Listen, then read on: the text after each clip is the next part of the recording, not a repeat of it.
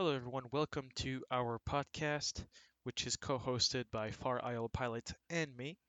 We'll jump straight into the first topic, which relates to flying in the mountains in the simulator VFR.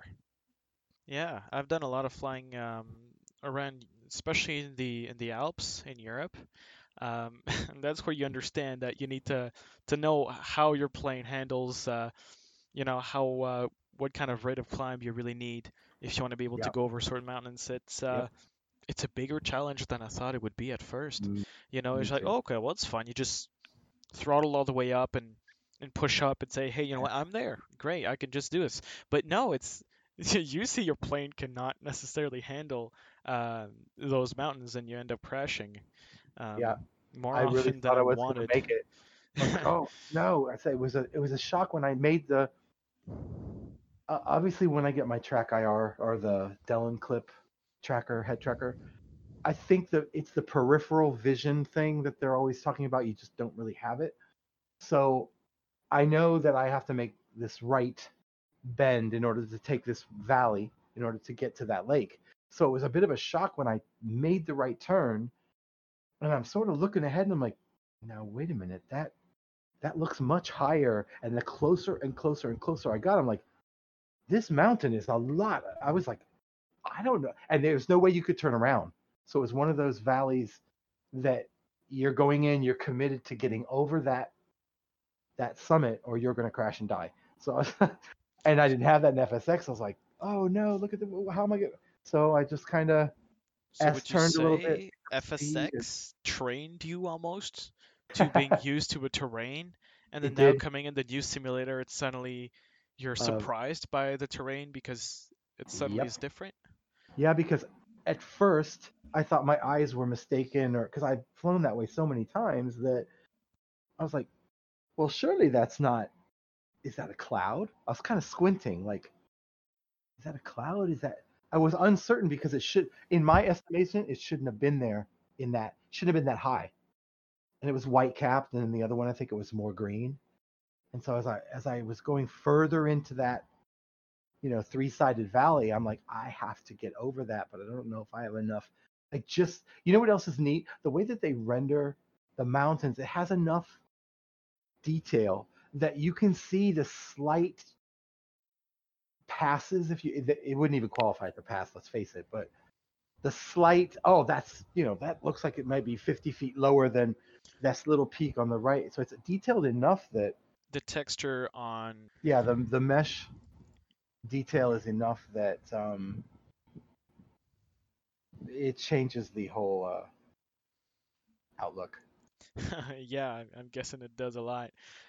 But I feel it's interesting because we go out of this topic a lot. We kind of ignore the geometry because well, it's the Earth. You usually have your same geometry.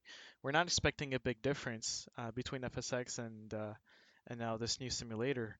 But when you go further into the details of it, most of it is actually more detailed at first when you go down and you go see those little elevations. If you go in France, for example, you do see a lot of these little areas that have more or less geometry. Um, and because I've flown a lot over France, I've I've been used to seeing those a lot.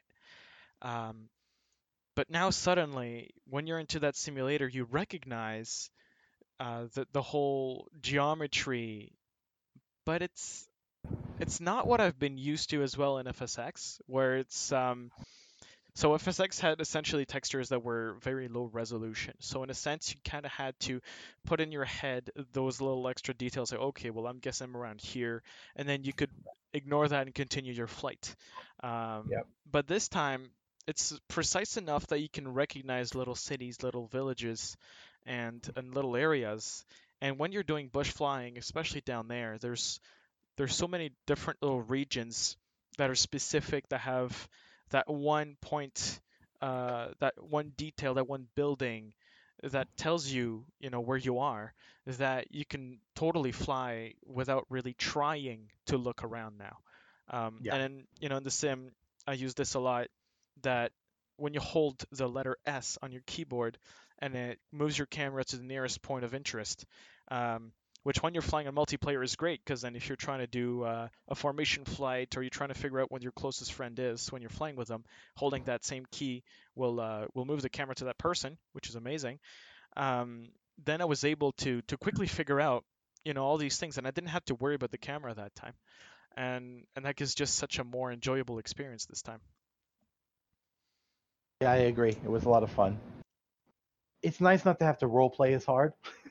You're like, I'm gonna pretend that that's Lake Michigan. You know what I mean? So it's it's interesting that we're not only having to kind of adapt to the flight model changes as they work on those. Of course, we'll be discussing that as well. But it's interesting that the world has, at least in some areas, we have to get used to the new world, so to speak, because we've got this different kind of detail that it's more realistic. So kind Okay, of like, we can actually just put it on the topic right now. We can't don't have to wait for later. We know the flight model is in active development, which means that it has been worked to a point where it's in a workable state, but it is not perfected to the point where developers can say it is good enough that we can focus our efforts on something else and leave this for a few years, or put it in a plan for a continuous improvement where we review it every month and we see what can we do to make it a little better, how to improve it. um, and and sometimes they even have those things where every week they figure out a way to make it more realistic, just add those little extra details. But when we try right now, well, actually, Faral and I, we flew together yesterday, um, and we were playing with the rudder a little more, and we realized, well, that rudder doesn't feel really necessarily how I think it would fly, because in FSX it was a lot stiffer, I'd say. I don't know how you would really describe it, but the reaction from the tail of the wind moving was not causing such a movement for the front of the plane. I don't know really how to describe it. It's easier to see than to yeah, put into explain. words. Yeah, But that difference kind of tells me they've been working on it for a bit. They got most of it done, and now it's just those little details that are really just trying to smooth out. And those are more individual for each plane. So um, I kind of want to do that again and just play with different planes and see the different results that I get. yeah, Because it's a big difference playing that between the Airbus and just the 747. You feel, for example, that plane. It's very heavy. You and it's really hard to do a good landing with it. Um, and it's just those different flight models you feel have been really tweaked to the plane, and certain planes will need a little more work than others. Really, yeah, that's the for thing sure. about flight models. Yep. And I've said part of the issue I think that some of us are experiencing is as our controllers get tweaked a little bit more, the sensitivities are tweaked a little bit more, and as they work on that, I think the flight model will start to make a little more sense, if that makes any sense. In that, okay, we know there's a rudder issue, the rudder is super sensitive, and they're going to be working on that on all the aircraft. But as I'm getting used to it, I haven't had as much time as a lot of other people perhaps have had in the sim.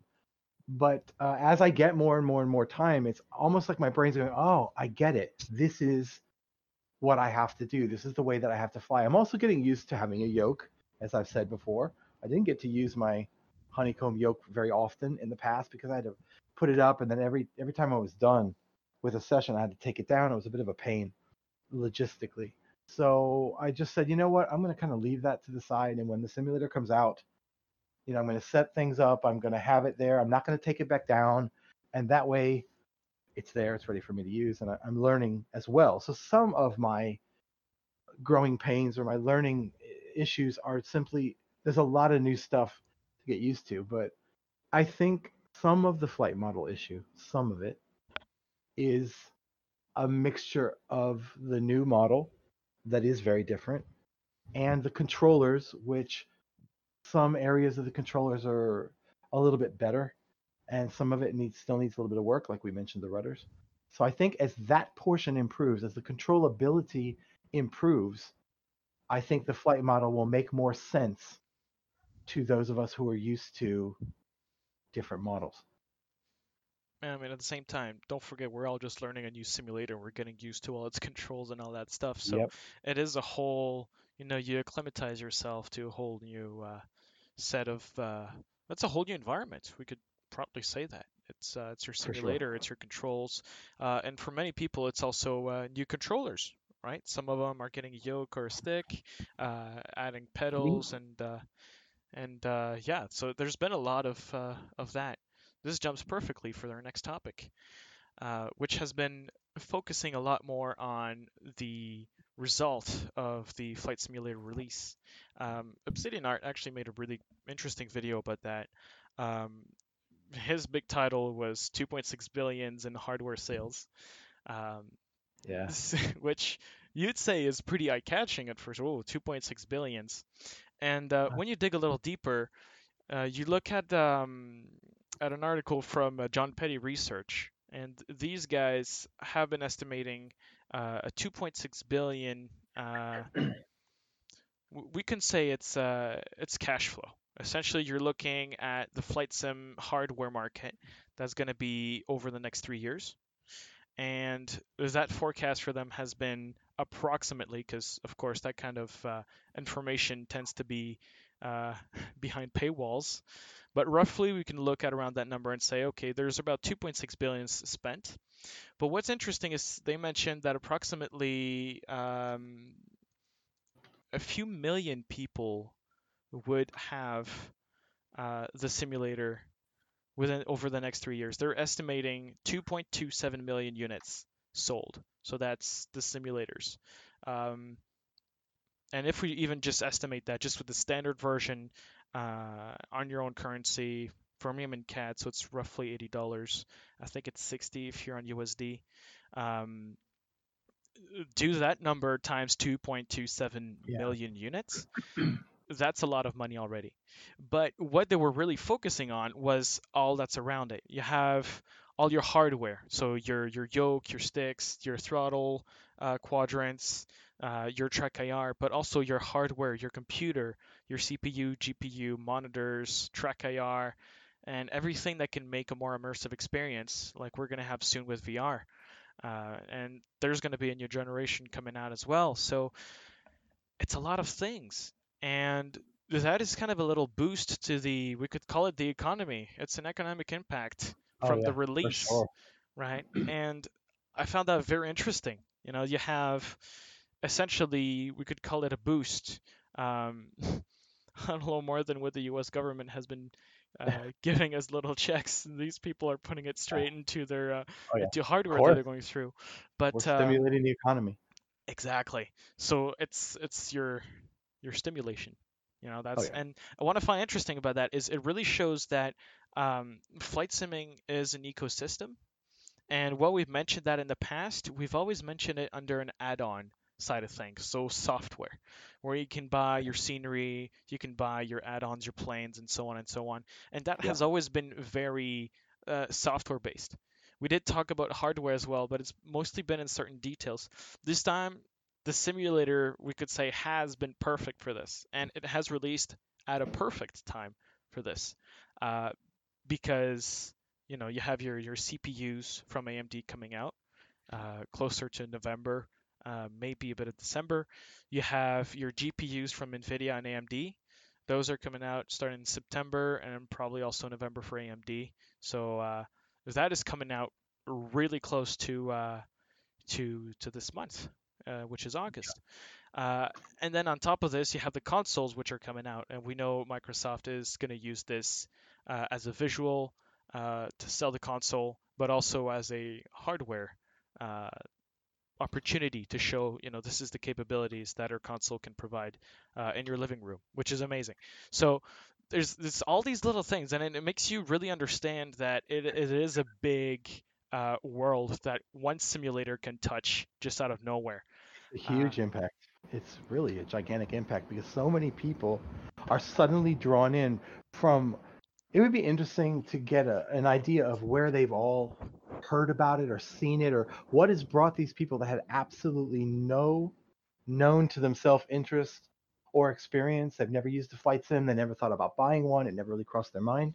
But yet here they are.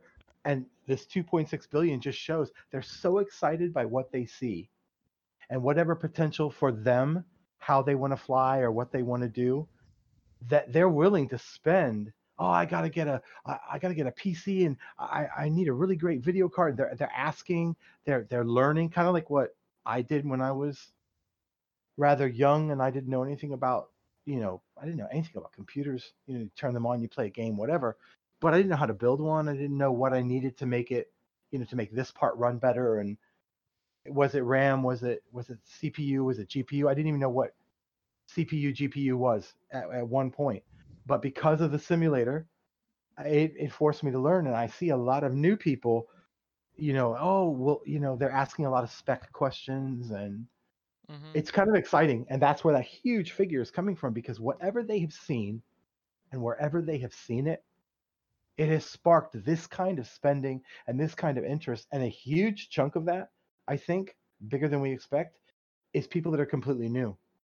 And we're not even thinking about Xbox. We haven't even got to the point where, we're thinking about how many Uh, Xbox are going to Hello come guys. in. Hi. Hey guys, And how are you? Xbox is a big market.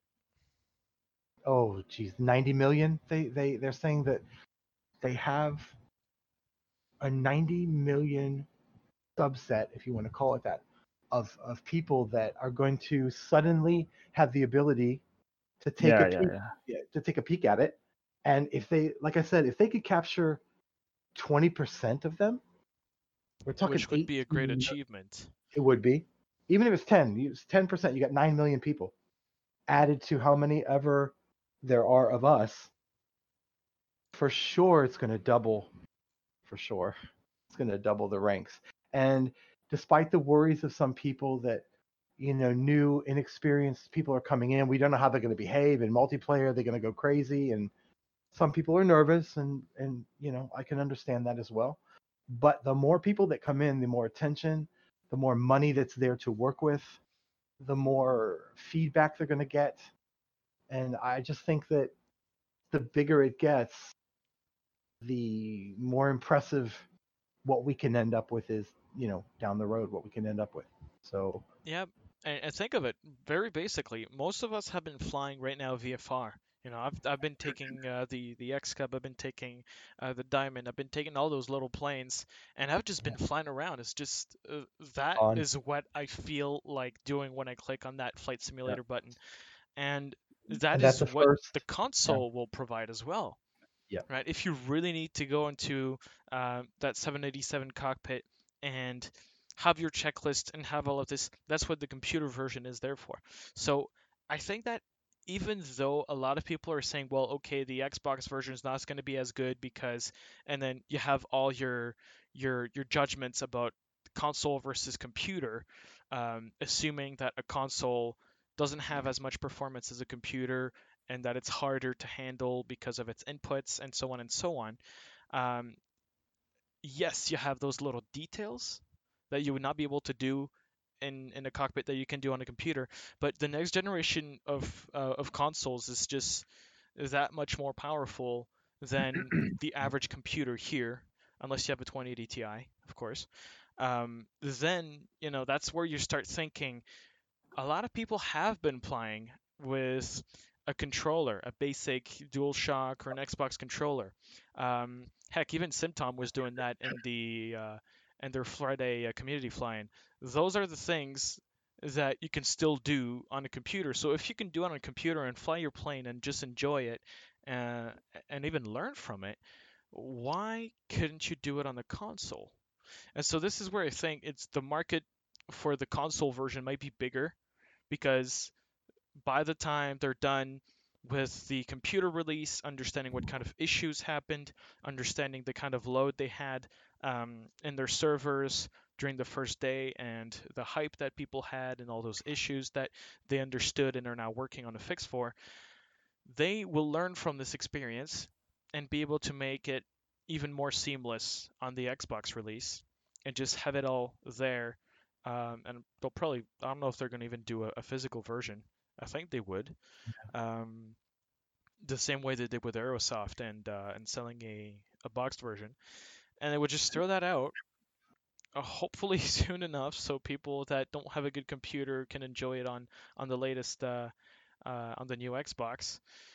And just that's out there. You can enjoy it, and really there shouldn't be any limitations that you would see from previous generations.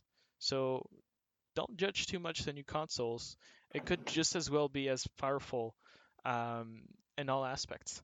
And I Oh think yeah, that would help even more like Microsoft, but also the community, and just bringing everyone together into this big. I don't tent, know. It's yeah, exactly. Yeah, bring big everyone under the hangar, same roof and yeah, just enjoy same that hangar. that passion that is usually so expensive. Now you can just Exactly. all have for $100. That is something to think about. Is that as it expands, as with almost anything in the marketplace, prices will become there'll be more competition because there's more interest, there's more potential, and it will help keep prices or make prices, become a little bit more reasonable. It's less niche, as we keep hearing that phrase all the time. So for the people that are afraid that it's going to be, 500 kids flying, loop the loops over your favorite airport and nobody can get a word in edgewise and they can't take off or land, I think there will be arenas and areas where that will happen, and probably it's going to be sort of sectioned off, so to speak. And I think that'll be fine as long as you can fly your sim your way, and your friends and yourself, of course, together can have. That's why the group is an important multiplayer feature. That if you don't want to be in something chaotic, where some people are going to love that, they're going to think it's funny and it's going to be silly. And for that area, let them do it. As long as you have your sim the way you like to sim, I I think people will find confidence from it once they realize all these new people are coming in, but it doesn't mean that it's going to destroy my experience. There's some expectation it'll be a problem, but I think as this is perfected and as experience goes forward and they see that they're able to enjoy it the way that they want to, it effectively can be a lot of things to a lot of people, and it'll be more inclusive, not more niche. And it can only be a positive thing as that goes forward. So I'm not afraid of the Xbox integration or the Xbox experience, and because I think it will be, like I said, I think it'll be sectioned off or not really closed off, but there will be distinctive areas in which you can partake or avoid, depending on what you're. So essentially, the multiplayer aspect, Yeah, where on that part, yep. you So I think hear a it would lot of be people. best to cut it and say, well, I just want the computer or I just want the Xbox. We don't even know if those are going to be cross compatible multiplayer wise, Right, right. even though I think a lot of the. I would believe they would, I would think at some point, yeah. because I think they've that. done a lot of seamless work with other games, and with their current platforms they've been really working hard on integrating it all into one, so you can have your games on your computer and your Xbox. There's even services now where you buy it on one, it's available on both. So I would understand why they would connect to multiplayer. Me too. I think that's for those that are older and maybe they haven't done a lot of multiplayer. They're simming alone or whatever. I think that I haven't done a lot of multiplayer for various reasons. One time I didn't think I was good enough, or my internet wasn't the greatest, so I thought the experience would be real stuttery, or my PC at the time might not have been up to it trying to run FSX and do, well, not really FSX because I got into that kind of late, but even in FS9, it'd get real stuttery because the hardware was, as I piled in add-on after add-on and 10,000 different aircraft and everything else. Um, so yeah, it'll be something that's a little bit new even for me, despite all these years. And I think that yeah, it'd be kind of crazy to go into something where you've got 50 planes doing barrel rolls and the hot air balloon that somebody's bound to develop. Hint, hint, 400 knots, nothing less.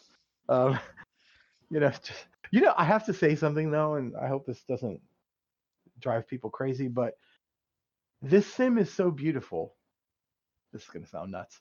Take away the 400 knots of the hot air balloon, but on a summer morning or a spring morning and you're in a hot air balloon and you're just floating over the mountains and over the scenery. In a way, it would be kind of fun if you really just wanted to take a sightseeing experience and kind of, pick some place in the world that really has, this kind of a service. Like in Alaska, they had it.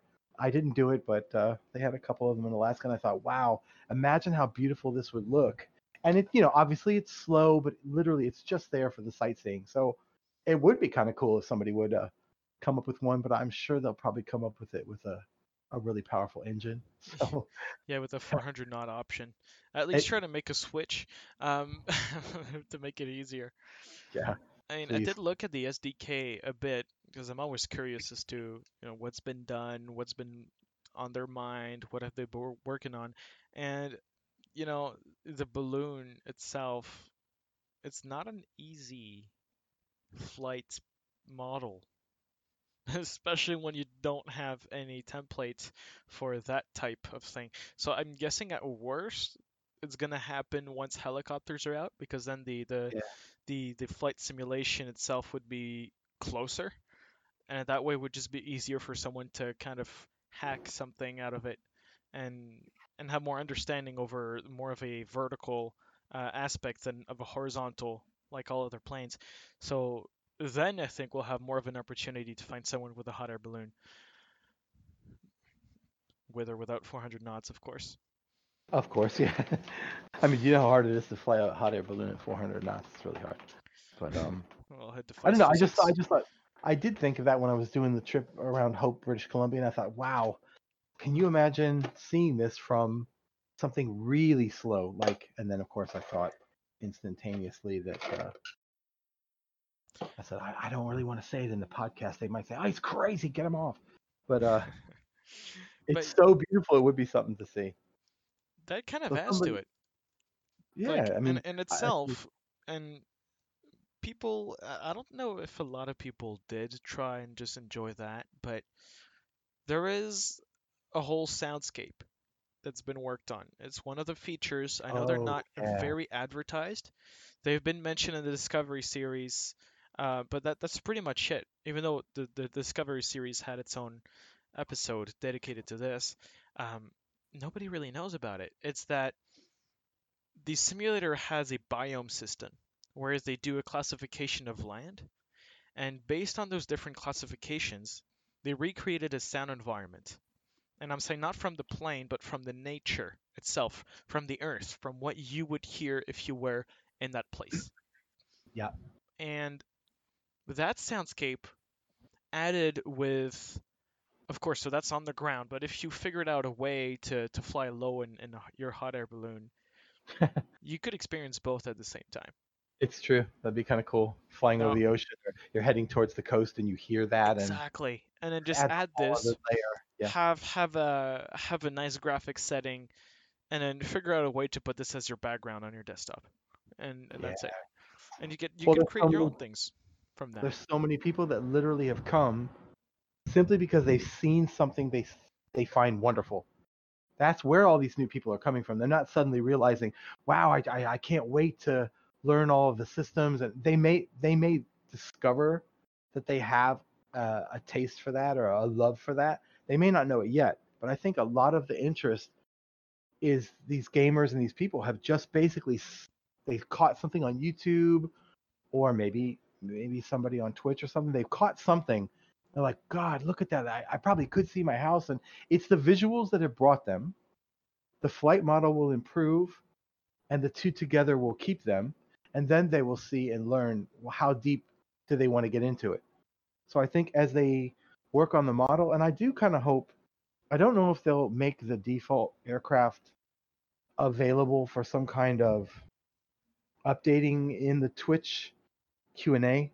It seemed like at the moment there might be a licensing issue to being able to Oh, to really, modify the yeah, default planes yeah, for, yeah. Oh, you or to mean, use yeah. it as a template, like to use it as a template to then create a different variation of Well, there is that one that's aircraft. open source, even though that doesn't mean licensing wise that you can use what's in it.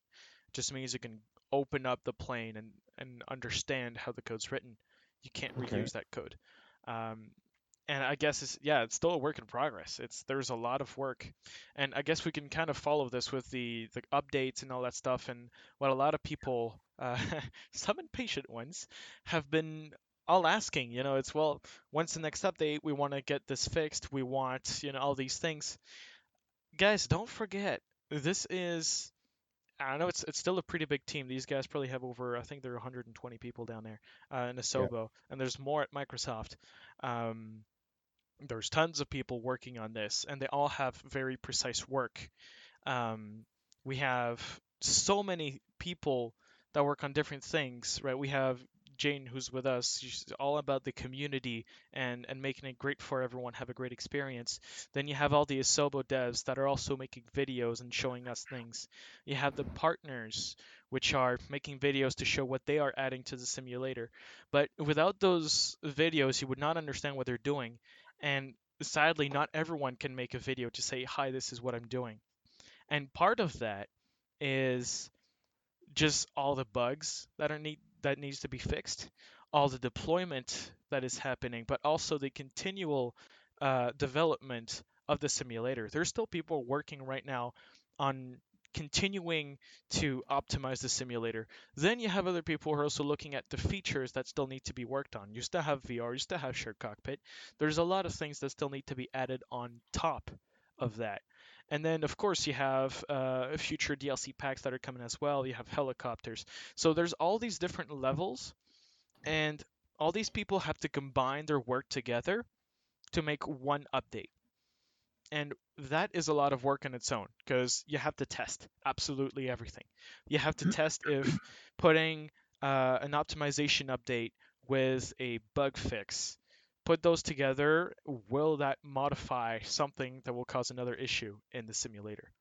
And all of these things combined together means you need to do a lot of testing before things can come out.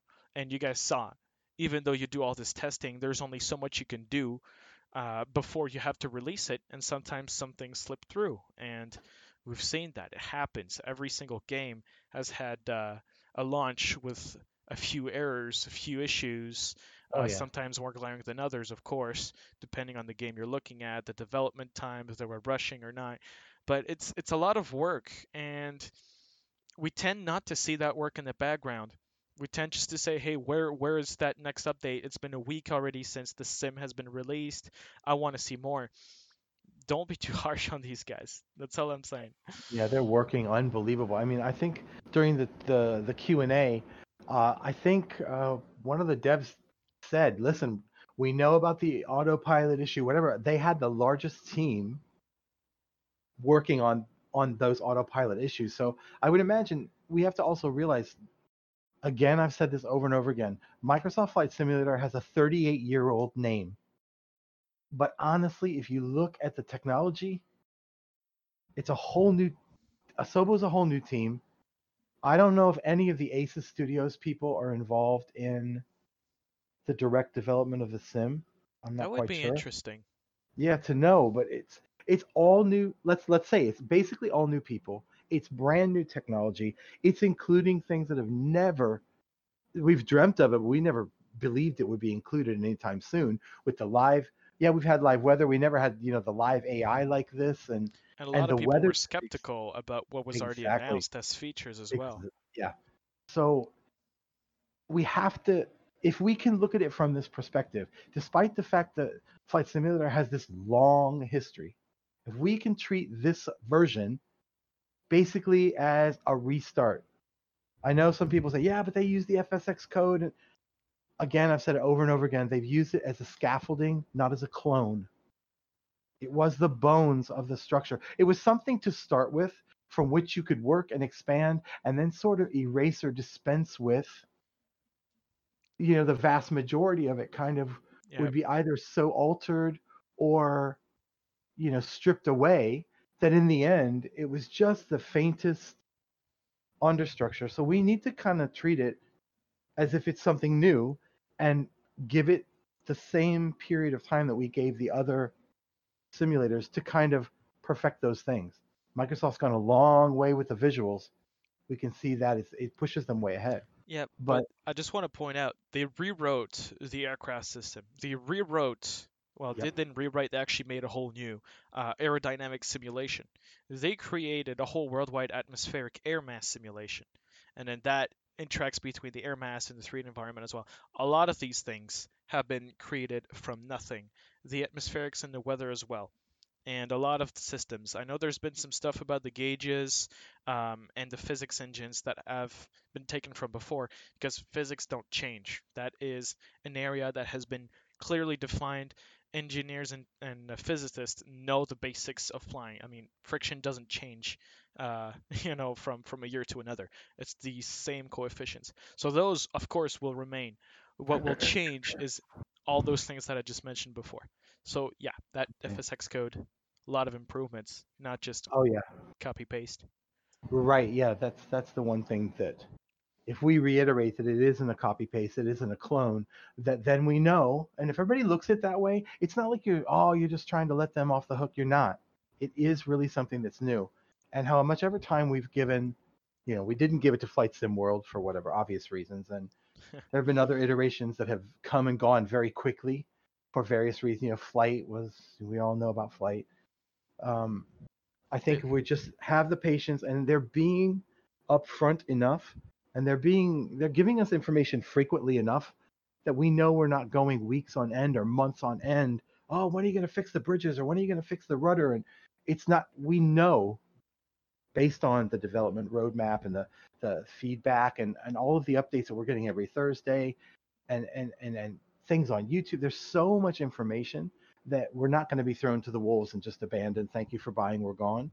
So, and I really, when that first world update comes out in September, I believe it is, that's really going to give people an initial view into how this is going to be going forward. If it's a significant update, it's really going to promote a lot of positivity and a lot of relief.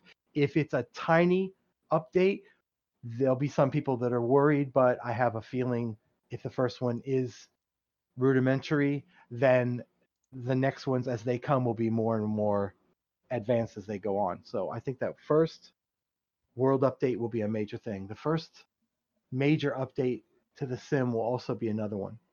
So we have a couple of updates that are coming up into the future that going to set the tone, and it's going to set the positivity or the concern, which I think of course it'll be positive, but for those well, that are concerned, I have a development roadmap. That's the version 4.02. I'm not sure if it's yeah, the latest one, um, but I tried looking around. I couldn't yeah, find another one. It shows the month of September, and so of course you have more partnership series that are being released.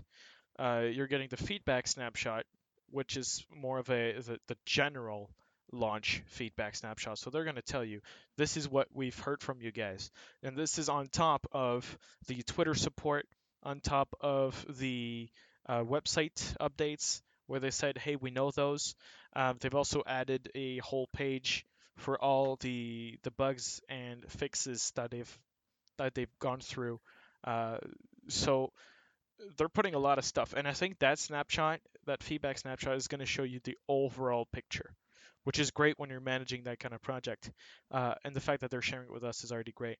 Then mid-September, we'd be looking at a world update, and would be the series episode 1.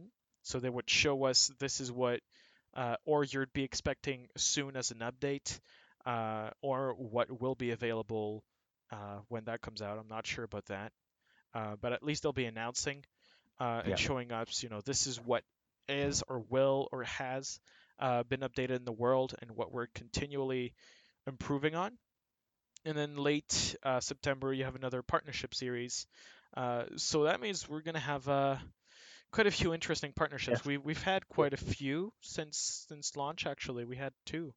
Um, so we're going to get some more, and that leaves a lot more openness to it, oh yeah, it's a steady especially. flow. Yeah, and the SDK has been a little rough to work on with many, so I know it is a slow start. But a lot of people are hyped to just even get into it and just get started. Yeah. um, so we You can know what still see else? some issues, but it works. You know what else is interesting? The update when we see them, it's gonna be interesting to see how the update correlates to some of the discussion in the community. in the forums, on Discord and on Reddit, to see if some of the things that people have been asking about or hoping for or pointing out, if they actually make it into that update. Because if there's enough of the community input that makes it into that update, it's going to go a long way to building that trust and keeping everything positive and kind of, I don't want to say keep the hope alive. That sounds too fatalist, but you know what I'm saying. It will point to, hey, they really are listening, and they listened to this degree, or they were able to get our input into this already. So it kind of is going to show a timing and an amount of awareness of what we're saying. Because in the past, there's an awful lot of Sims in the past that the community could rail about something for 6 months and never see a single adaptation that takes into account. We've been screaming about X, Y, and Z for 6 months. Nothing's happening. No patch. No nothing. So with these updates, it's a great thing. It's gonna give us a lot of confidence. So I'm very curious to see Yeah, to what level. we have only Tense who I think has a question for us. Oh, go ahead. You can unmute and ask us the question. Feel free. Otherwise, I'll just read Yeah. it. I guess I'll do that for now. And I hope he can give us a little more explanation because this question is I don't know much about it, so I'd love if he'd also try to unmute his mic. His question is, have you guys tried the Google Earth 3D thing for Microsoft Flight Simulator? Um, I am not aware of that, so if you want to tell us a bit about it, I guess it would be a port of some Google Earth data into the simulator. Oh, was this something to do with the textures they were trying to apply from Google Earth to some things in the simulator? I think I heard something about this, but I as well didn't dig too far, but I had heard that somebody was trying to take some of the textures that might have low res in Bing, but they were a better resolution in Google Mm. Earth, and I they were know somehow you'd need some trying to. licenses for that. That sounds a little sketchy on its Yeah, own. I'm Uh, sure it's definitely not something Microsoft would be at all promoting. So please don't do that. well, I mean, that's the thing, right? There's been a lot of people talking about having add-ons for points of interest, where you'd be able to show different things, and I'm guessing I mean, different sources will Provide. show up, Yeah. and not necessarily because we're saying Google Earth, Google versus Yeah. Microsoft, so there's competition here, but even just other companies that are not even directly competing, in this sense, you would have that data that has to come from somewhere. And well, if Microsoft doesn't have it, then someone with a third-party add-on will make it. And of course, the source will have to be from somewhere else. So, I mean, it's just a question of time and maturity, I think. If we go texture-wise, we know these guys are looking at improving that. It'd be interesting to see what comes up texture-wise. Because yes, you Yeah. could totally go and say, well, let's apply some Google Streets View to the lower ground, right? So when you get closer to the ground, you'd use those textures instead, which would be a pain to process, just because you have all the people, you have all the cars, you have a lot of Well, hi there. You have a hey, lot of these extra, we could call it texture issues, right? You have those extra things that you don't really want to see when you're on the ground. So while you could use high resolution, it would not be visually of higher quality necessarily, because it has to be cleaned off. You need to remove people, you need to clouds. remove cars, you need to remove clouds. You need, even in some places, there's some amazing screenshots sometimes of little places where you see that a plane was taken from one of those satellite pictures, and the way that the AI handled it, for example. Yeah. And that's a great example of how things are not always perfect, but No. they do work fine. And well, you get that one exception that happens. So, and there's a lot of cleaning, and that's one thing that went through the process unnoticed. So I don't know about getting straight your data from Google, because it would still be the Yeah. same process that you'd have to go through with Microsoft. As also Evidence Please also mentioned, just to have all the bridges that you'd have to go through, all the landmarks. There's a lot of cleaning, and the process itself would need a lot of work, no matter what. Both sources technically come from different companies. Microsoft does not necessarily have all its satellite data from its own satellites. There's a lot of subcontractors that they will buy satellite imagery from. Same with Google. So it's all the question of building a database and then being able to understand the data that you have, quantify it, or more use qualify, should I say it? So understand what you have in there, sort it through, and then how do you process it before being able to put it in the simulator. There's a lot of steps that are involved in taking just a satellite picture and then slapping in the simulator. That's what we used to see, and certain add-ons did that. It didn't look great because there Yeah, was none of that processing. we have a question from Gats 2022, and he asked you directly: do you think that someone will port over some scenery, orthophoto tiles from X-Plane 11, so that some places look better? But as you were saying, it's more than just a simple port. Um, and also, I mean, we do know that there's going to be this regular updating from Bing. It's on a 28-day cycle, and it'll be coming in all the time, of course. Well, scenery, orthophoto tiles, there's a lot of things. First, you'd have to integrate with the sim system, which you have your ground elevation, you have the way you map your texture to that, right? And it's not just the elevation. At this point, this whole mess of polygons that create a shape that you recognize as a mountain, for example, will have to be mapped out, and then you get your different resolution. Someone could do it. I don't know if it would even look better, depending on the amount of work someone would have to go through, and if it's really worth it. Because it's also a lot of gigs, it's a lot of effort, it's a lot of time. It's a completely different system from X-Plane. So if someone wants to do this, they could totally do it. I don't know if it's worth the time, especially if they're going to keep updating the sim uh, with the maps and all that stuff. I don't know. Someone will make add-ons to say, hey, if you want something straight away, here. That's what's been done with Shared Cockpit. Some people have made add-ons straight away and say, hey, look, this works. If you want it right away, give me $12. I give you the software. Enjoy it. That's what some people will probably do with the same thing. They'll probably get some ortho photos and just kind of start working on it and just put and try the same thing until the sim matures to the point where those become irrelevant or just obsolete. Evidence Please makes a good point. He says this is a mega massive budget flight simulator. This ain't no indie project like X-Plane or Flight Gear. So they have that advantage of having the budget and the team. And let's face it, as far as I know, maybe I don't want to misspeak, but Google doesn't own the satellite, right?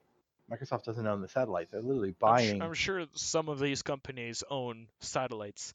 I don't know if Yes, they use it for all the data they've gathered through. I don't that's know what I how mean. many years of Earth imagery.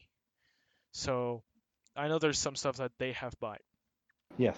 Actually, even the video on Bing Maps kind of proved that point as well. Yeah. And it's also interesting that Black Shark in that announcement that they were able to process the entire world in a 72-hour period. So that updates and things that are coming in, literally in a 72-hour period, they can integrate a lot of new information. For me, it's going to be really interesting to see what these Bing updates are like, how they're coming in, how frequently they're coming in, how extensive they are as they come in. That will give you another idea. If you extrapolate that out and think, well, if we kind of stay on this pace, it's going to take X amount of time, maybe. Although they're random, at least for now, some parts of it are random, so that makes that a little bit harder to calculate. But But I'm that's very the thing. interested in That's the in thing. that. They have to announce it to us for us to know. Otherwise, Yeah, we won't know about it because most of no, that stuff is scenery streaming. on So their it's end, going yeah, from the cloud. yep. And of course, they could update the offline scenery that we have, but I don't think they're very fond of touching uh, a download that would be a few gigs, if it was to modify only a little, they'll probably want a big difference, or at least enough of a difference for them to update to the offline justify it. scenery. So we'll Yeah, not necessarily see it all the time. So right, that's the kind of stuff that's just going on in the background. We'll never hear about it if they right. don't tell us. And if we don't go to those areas, let's say they're getting updates in an area that you never go to, you'll just fly over it and it'll look great, and you won't realize. And somebody who's used to it might say, "Wow, this is so different." A couple months ago, so it's going to be interesting to see how that. Because to me, that's one of the key elements of how this is going to go forward, and that's why I want more and more people to jump over to it. Because the more people that come in, it will make it more likely that these kind of major improvements, although look at where we're coming from, it's already at such a high standard, but as these improvements come in even more, they'll come in, I think, even faster. If we suddenly had 25 million people from the Xbox world and our world together that have suddenly taken interest and it's really really really taking off, I don't see how they could ignore it or say, you know what, nah, we're good where we are. We'll drip, we'll do drip, drip, drip, drip, drip with the updates, and we'll just let. I think they would see the demand and the interest, and I think Microsoft's no fool. They would capitalize as they could, and if they realize, you know what, this area, we're working on it. It needs a little bit of improvement. And we're gonna, push this in, like you said, in the background. We won't even notice. It'll just suddenly, for the people that have been flying there a lot, they'll be like, wow, this looks so much better. For the new people visiting for the first time, they'll just think, wow, it looks great. So that's Yep. why I want as many people to come in, because it's good for the marketplace, it's good for payware, it's good for freeware, it's good for features that we want added, it's great for the scenery. So the more people that come in, the more interest, the more money, the more attention, we can get more of the things that we dream of. We've already got so much. Now it's just a matter of basically tweaking what we've got already, And which they is kind of they can cool. We've steer never us had. as well.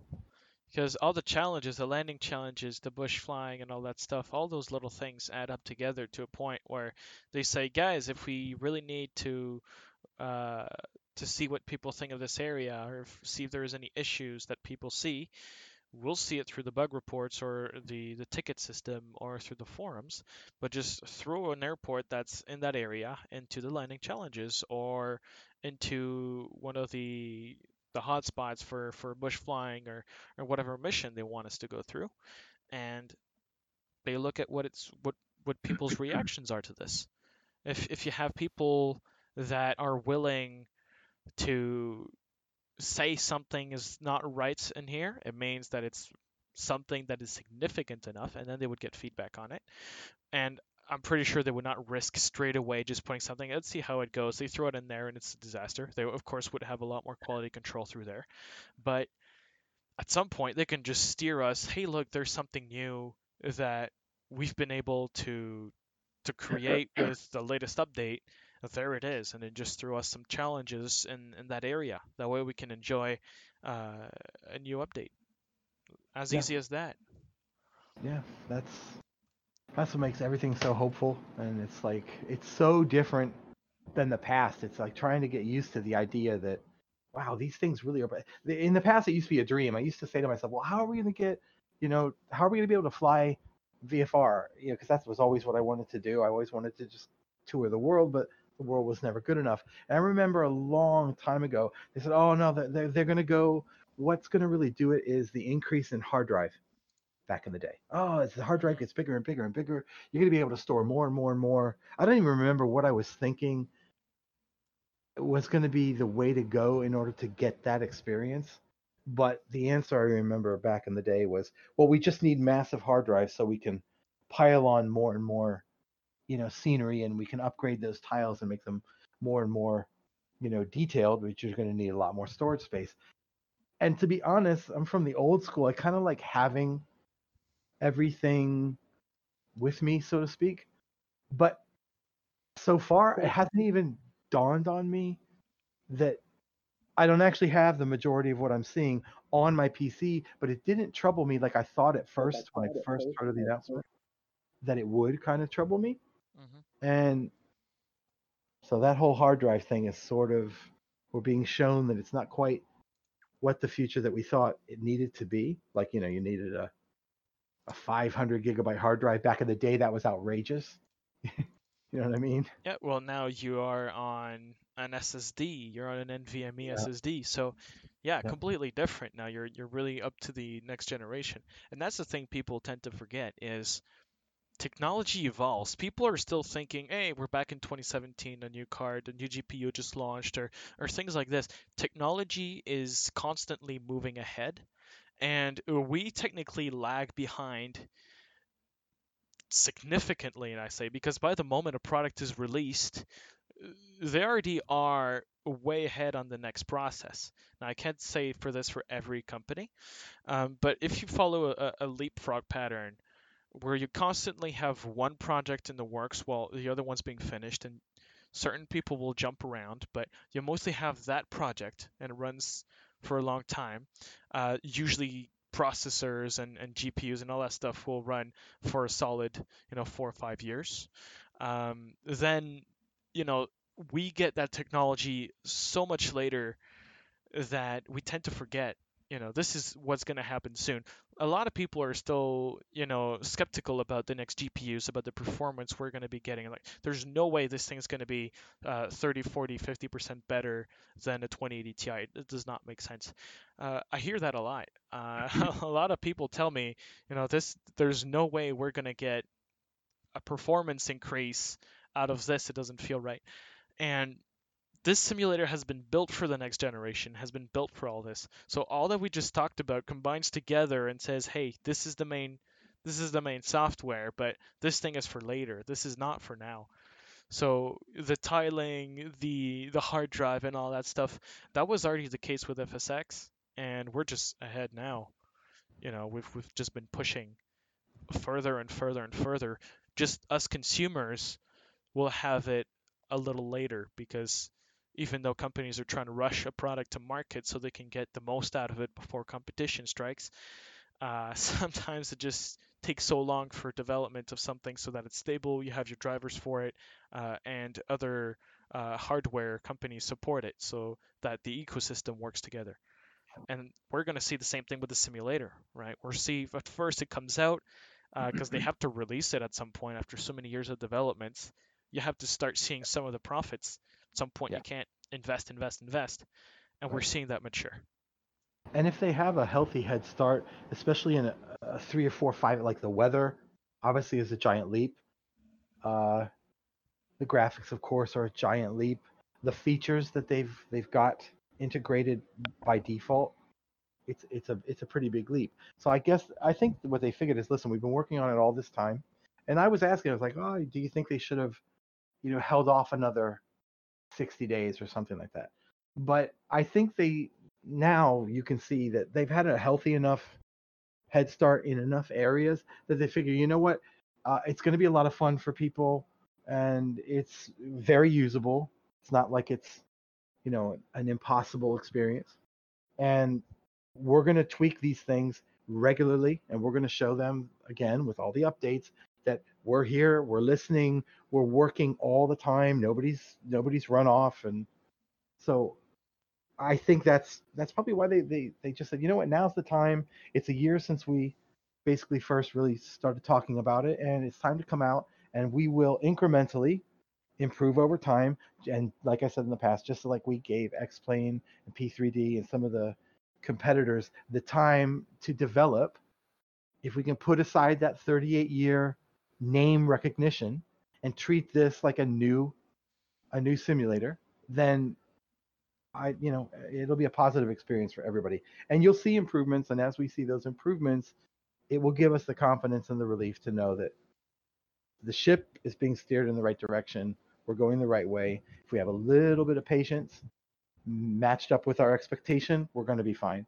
And I kind of think they are. I haven't seen, there was a few issues there on download day, and thank God again, I was very blessed. I didn't have any issues. I didn't have any problems, no stutters, no stops, no crashes. Very lucky. But as those things kind of melt away into the distance a little bit more and things become more smooth for more people together, it's just it's a very beneficial structure. It's really great the way that they've laid it out. That they're providing us so much regular, consistent information, and Yeah, I'm very, very, very grateful for that. I agree on that. We have Bill Gates parody, which of course is not the Bill Gates, because that would be amazing. But Mm. he's asking us a question about any news for official liveries. Um, Sadly, no. We don't necessarily have the latest and greatest details. A reminder to you guys, we are just community members. We are not Yep. working with Asobo. We're not working with Microsoft. We're not affiliated with these guys. Um, so no, we don't have any news on official liveries, even though I do think they are working on a way for us to have liveries fairly simply. So have maybe uh, a method, kind of like a package manager, the same way that the rest uh, of the marketplace is built on, just so it's a lot easier for people to have access to liveries. Right now, if you want to install a livery, it may be a little complicated. You do have to modify certain files, and depending on certain liveries, and because people build their own liveries and they kind of go through the SDK and they figure that stuff out, there's sometimes even different strategies in different ways to install those liveries. I've been staying away from liveries at the moment because there is the odd one out who ends up having issues due to liveries.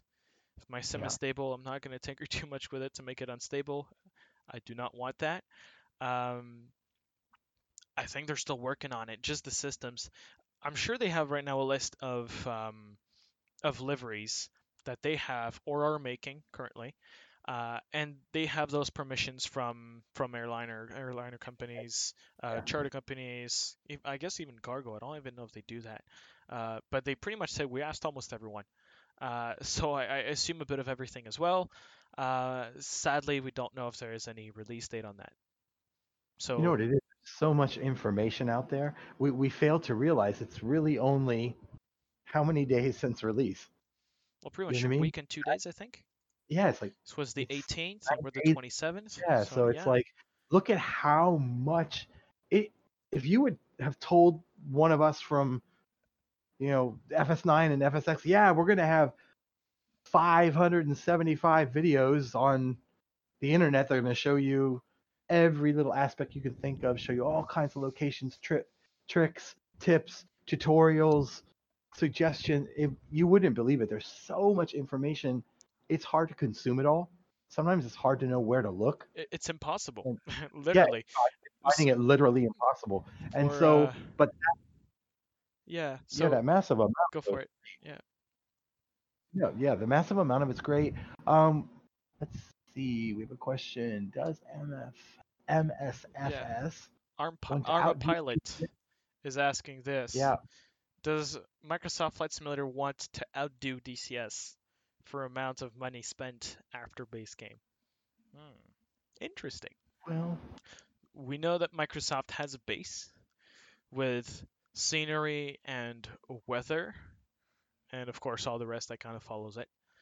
So if you remove the current simulator from the simulator, you remove the planes, you mostly have that base, which is you have your whole simulation and it runs well. You just need to add the plane, its own flight model, and go from there. Technically, DCS would be competing at some point. We know there is some fighter jets which are being worked on, and some of them are showing us really interesting screenshots of the development with some models and all that stuff. It's really great.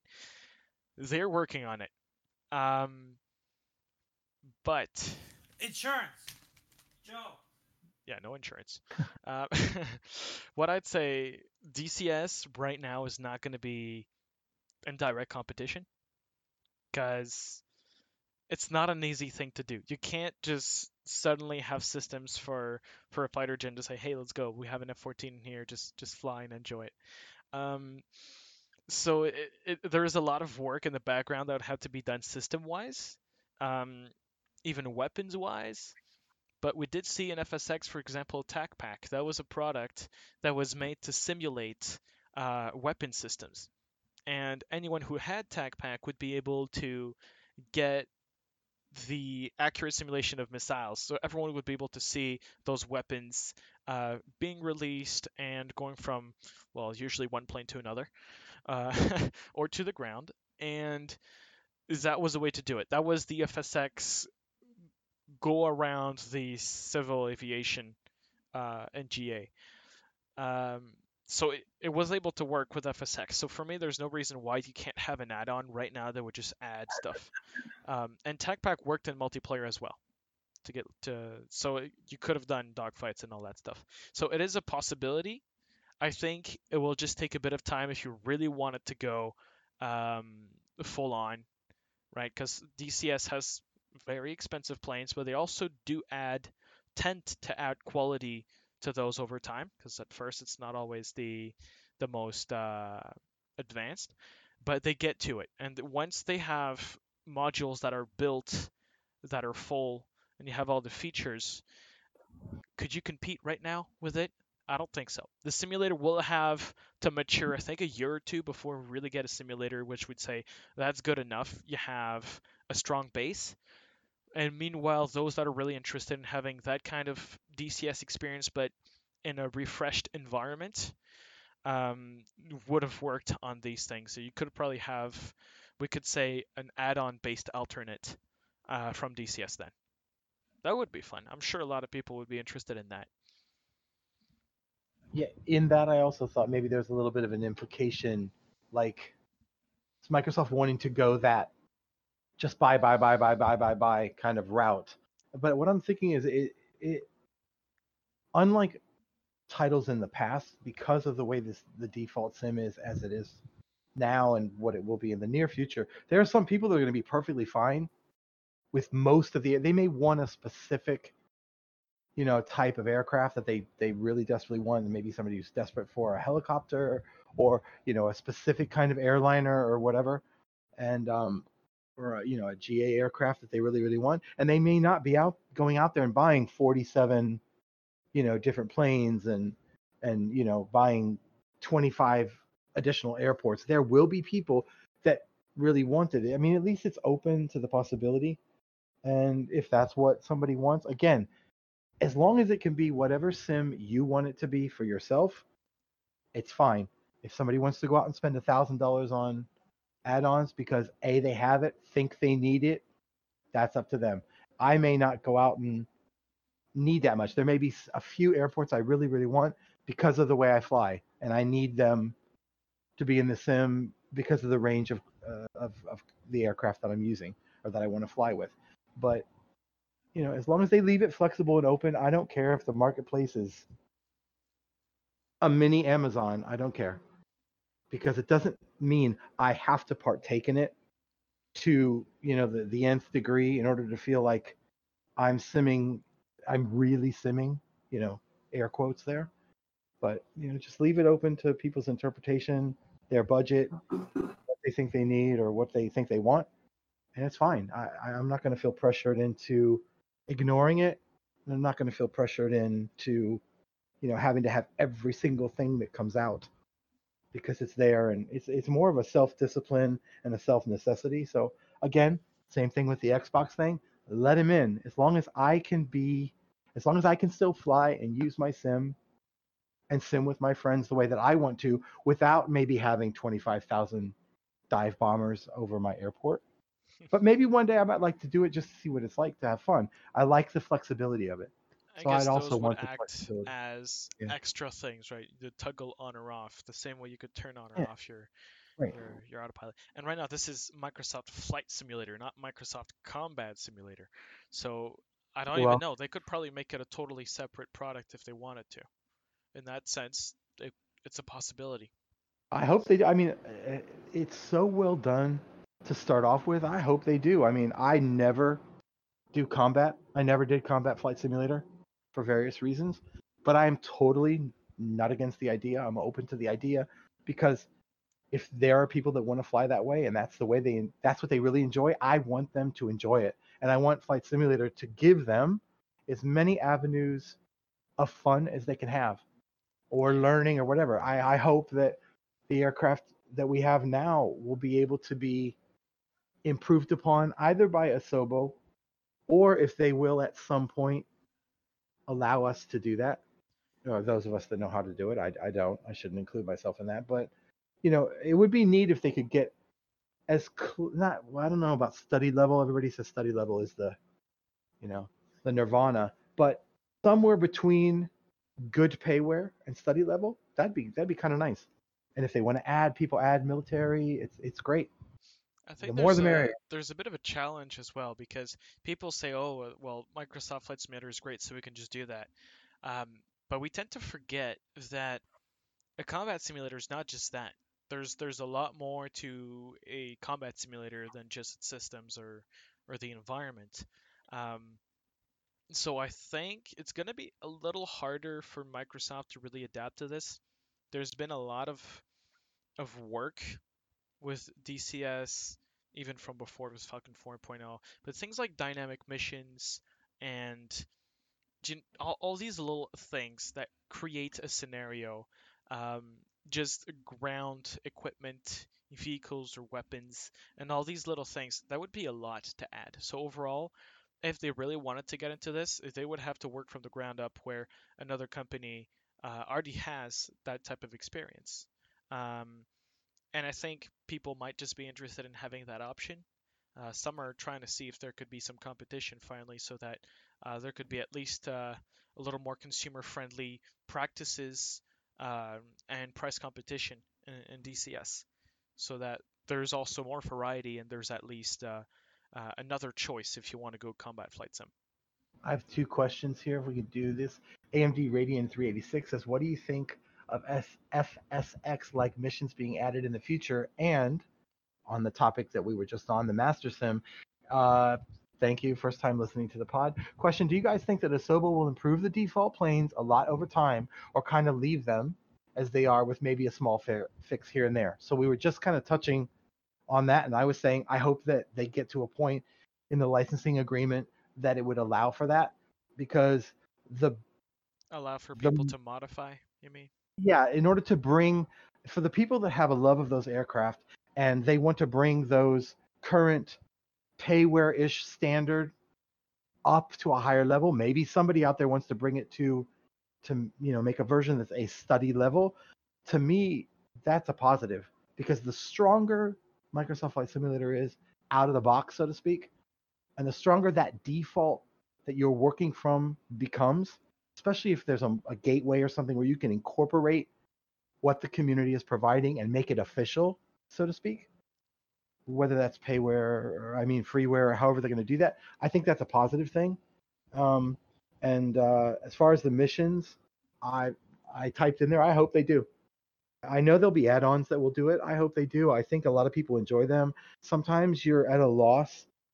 The world's big, and it could be overwhelming. Like I don't know where to fly, or I don't Yeah, exactly know what I want to do today. So just having a mission. That's sometimes I'm tired. I'm a like, oh, scenario where do mission, right? yeah, like the landing challenge. I just like the night before last, I just did a bunch of Courchevel over and over and over and over again because I was tired. I had worked. I wasn't quite sure what I wanted to do, and the landing challenge was nice because it kind of gave me that structured, Goal that goal you need to oriented. achieve. Yeah. So I hope they do, and because I know during the Q&A they were kind of hesitant to say that they would, or that they kind of didn't want to, but I think some of that hesitancy is because they do not want to alienate, especially early on, that hardcore base. But I think over time, if enough people are positive about missions, campaign mode or whatever, and some people want it as an option that can be turned on and turned off, nothing by default, I think they will see over time that enough people really want it that A they career may mode? maybe or just continue to create a lot of activities and a lot of challenges Because which don't are forget, kind of like mission, you Asobo know. has a job posting for that mission creation. So Yep. we're looking at something In there. October. Also Yes. in the last feedback snapshot version 8.01 FS, the campaign mode, mission, and progression is pretty much the only thing that has not been answered yet. The whole list of top questions has been answered, but that one. So maybe, yep, They're just working a bit on that to make sure it's fine. It's not a big deal if it's not out yet, because people currently have their challenges where they can land, they can do bush flying, or they can do the 152 training lessons. And then this comes in after. So as you said, the hardcore simmers can get through it, can just get comfortable with what they have, and then that additional feature comes in after. Funny Yep. thing though, the posting never got removed, so I don't know if they found someone, which I believe they would by now if they really were looking for one. And I don't know if their goal was just to keep it up there so it wouldn't give too many hints, or if they're Yeah. just even thinking about that kind of logic. Oh, if it's on or off, if you remove the posting, people are going to think it's on. Certain companies do that, and some companies love doing that. I don't know if Asobo is one of them though. Yeah, I only 10 said I expect only bug fixes. I doubt they're going to make them study level. Of course, I don't expect Asobo or Microsoft to make them study level. It Yeah, would be nice if they were open to permitting at some stage to allow modifications some and talented people reusability. that would allow those modifications to bring it up to those levels and then present it in some fashion, in some way, in order to have that quality control and whatever they want to apply to it to kind of give it their stamp of approval. Maybe that's the way that would be allowed into the marketplaces, that it would be analyzed and tested, and if it met the standards and quality that they wanted, that it was approved, that it could then. I hope they do. I mean, for me, if we eventually end up with a bunch of default planes that have been, you know, brought up to study level, can you imagine having That would seven, be 8, and great. 9 study level? It would be unbelievable, But and also, it'd be hard, maybe, there's technically you know. some planes which are. I mean, the Savage Cub. How far can you really go until it's a Right, complete plane, right. right? So I think the GA will probably mostly get to the point where you can't really go further because those are Yeah, small planes, they're not complicated. The it's ones the with the G1000 and things like this, they won't go 100% because there's not a need for that. And those who really want that 100% full simulation, they were going to pay for top end add-ons anyways. yeah. So I don't think there's even a reason why they should go all the way to the that little extremity that says, well, we're spending, so much more to get that little extra more realism. There is that diminishing return, and yeah, they're not going to go to that I would level. think that could only come if so much else was already, smoothly, you know, the as these bug fixes get repaired, they're going to have more and more time. So maybe somewhere down the road, if there's enough, like you said, the diminishing returns, so you need enough people who are wanting it, and you have to have the resources that aren't being taken away from something else that's, rather necessary and important. So I wouldn't expect them to do any of that. I just hope that they would permit some of the most talented people in the community to be able to do that if that's their passion for that particular aircraft. Yeah, Because in the end, if you end up with a sim with that many really quality, close to study level, or some of the, if they could get the airlines up there, that would be unbelievable. So, in in my estimation, I think all of that would be a very positive step. That's probably a couple of years, maybe as much down the road. But I hope they permit it, yeah. and like I said, I Actually, hope they see a right about different. this. Go ahead. Um, Evidence Pilot. No, sorry, not Evidence Pilot. My bad. Evidence Please earlier today, at the beginning of the podcast, uh, mentioned that the A32NX Discord now has 14 IRL Airbus pilots and 115 programmers working on the default A320, which would be an add-on available for free. So there is people, and I'm guessing those numbers are going to change by the day or even by the week. But if you just have that amount of dedication, and we know Microsoft has been listening to people, there's been a big community outreach, there's been a lot of feedback, there's been a lot of communication in general, at least way more compared to certain companies from different game industries. There's been a wide spectrum. We're lucky to be on the good side. So I think they're going to be listening to this, and we might have a good chance of having at least um, some add-ons with much more fidelity. Yeah, I'm sure. They've listened so much already, and now that it's released, they're going to be listening so much more because now the meat of everything is there. We've got our hands on it. We're using it. We're experiencing it. It's not just with the beta testers. It's not just with the developers. Now their baby has been put out, you know, before all the world, and we're now able to tinker with it and see how everything is working.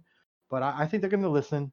Everything seems to indicate that they are, and whatever openness they can provide, it seems like they are. And over time, I think the availability and the possibilities of certain things will become not only more realistic, they'll become more of an actuality. I just think again, it's going to take a little bit of time, and I answered in the event text. I am more than willing to wait as long as something is a possibility that I think is relatively important. I'm willing to wait. It isn't a pressure to say, okay, it's a possibility, but I need it in 180 days, or I'm going to have a fit. I'm willing to wait. We've waited literally 14 years. Some of us have waited that long. Or if you want to be picky, they came out every 2 years. So at a minimum, we've waited 12 years for the next Flight Simulator. So waiting another year Another is not few going to kill. months or a year Yeah, or if it's two is still 8 months fine. or whatever, it's going to And kill me. you can enjoy So your time with the current sim. I exactly. mean, maturity is something that's going to be done for the simulator. It's going to mature over time, so I'm not too worried about that. But um, that's what I like about it. Clearly. Um, guys, feel free to ask questions in event text. We will answer those if they are pertinent, if they are good questions, And if I or caught them, even if sorry. they're just fun or whatever. We'll just answer them. So feel free to ask those. Um, GCats 2022 is writing. I upgraded from and I'm assuming this is a Ryzen, of course, 2200G to a 3700X a few days ago to actually play the game. It made a world of a difference, but not as much as I expected. They stated that there would be optimizations in the next updates, but how much do you think they will optimize the game to make it more playable? Quite simply, until it works really well on a current gen Xbox, I think. They'll have to at least make it a 30 FPS medium settings on that. If they could do this, which is going to be rough because medium settings, we think of medium settings like everything on medium. Some will have to be lower, of course. Um, but if they're able to do that with at least medium textures and have a good radius um, with everything loading in, then you could have something really good. I think optimizations, people think, oh yeah, they should have already optimized and there should have already been some work. I seriously doubt that we're gonna feel an optimization right away. There's just so much that's still being built for this simulator, um, and I'm not too familiar with uh, the optimization techniques and coding, but it is something that just will progressively come over time. It's just those little extra things. You're going to get a few FPS here and there as you go, and I know they're going to try to use as much as the CPU power this time as possible. Some say it only takes a few cores, one or two. I figured out right now about 6 cores is already really decent. If you go 8 core, then you're even going to have a bit more room, even though it's still going to use those extra cores to do a bit of work. Of course, you can't max out your CPU because there's only so many things, so many tasks you can split between your main thread and the rest of the work, so the other cores. So there will be optimizations. I'm expecting some to even show up uh, as through the rest of the year, I'd say really, um, and then the rest will come in later, and those will be incremental. You'll see them show up slowly. If you really need FPS right now because your thing is just not working well and your hardware is definitely better than the amount of FPS you're getting, like an RTX 2060 and you're getting 10 FPS. There's been some Reddit posts that talk about performance, so look at those. There's a bunch of them. They'll tell you how to get a few extra FPS by lowering certain settings or modifying some Windows settings. We did thank everybody for putting in the link to our recording. Evidence, please. Oli Tens also mentioned Spotify, so because we had someone asking for the link for the podcast recording. It's a Yep. good thing. Yeah, so we are on pretty much every platform. Yep. Uh, so Overcast, Pocket Cast, Radio Public, Spotify. So pretty much Apple Podcasts, Spotify, those are the main ones. Also on Anchor, if you just want to click the link and a link and just listen, Anchor's the one to go. We post the link as well in the event text at the end of the event when we close the channel, so it will always be available there if you guys are looking at that. I have only 10 says there was a previewer, can't remember his name, who said that there are other airports that have extra detail to them, not handcrafted though. Any info on that? Yes, we do have info on that. Episode 6 Airports of the Feature Discovery series with Sven Mestas, the lead game designer. Um, Very good. essentially, they made a selection of 80 airports based on the most played and busiest airports in the world. They gave those airports more realism. They named the taxiways and signs according to the official IDs. They provided more accurate surface definitions. And then on top of that, they made the top level category, which you guys know. It's the list of airports that have been fully handmade and that are available on the website. And those airports are the ones that pretty much make the difference with the planes between the standard, the deluxe, and the premium deluxe. So yeah, Uh, they're a little better. You're gonna get a little more than just a basic generated airport. Um, we can say there's been a little more details. They spent a little more time, but all those things have been checked with the AI for generating buildings and all that stuff. So it's still decent. It's more than what I would really have if I used Payware for every single airport around the world. Um, yeah, okay, it's we decent. have a spec question for you too. Oh, go for it. Mook613 says, I have a 2080 Max Q. Did all those Reddit changes and still only get about 20 FPS when using Ultra on 1440 ultra wide, and that drops a lot in the cities. I did ask what the CPU was and what the memory and speed were, and he said he has an i7 9750H, 16 gig at 3000. Megahertz. So, Yeah. yeah, Okay, is it a 20 bottleneck 2080 or something? Max Q. Yeah. Um, so that's first of all, that's a laptop, right? That's so cooling is probably the number one thing that I would think about, because that's why we haven't seen a lot of very high-end GPUs and laptops. It's just the cooling potential is not even close to what you'd have in a full-blown tower PC. So check out your graphics settings. If that's supposed to match approximately the amount of FPS you're getting, then your thermals would be my next bet. Um, check your power settings as well, because sometimes laptops tend to lock around the efficiency versus the performance. Um, really, sometimes I do understand why certain GPUs struggle with cities, because there's a lot of stuff happening all at once. There's a lot to be rendered, and if they are uh, thermally constrained, then they would have a lot of issues with that. Look, I don't really know exactly what would be causing this. It could also just be the fact that you're using Ultra on 1440p, um, and the fact that you have that thermal restriction. It just drops your FPS a lot. Um, I'd suggest just play around with the settings until you get something that's satisfactory, and get yourself some thermal readings. See if that's the case.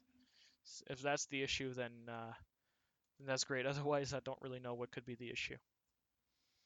And then only Tense quickly responded to my previous answer about the 80 airports with the taxiway namings, the signs, official ID, and all that stuff.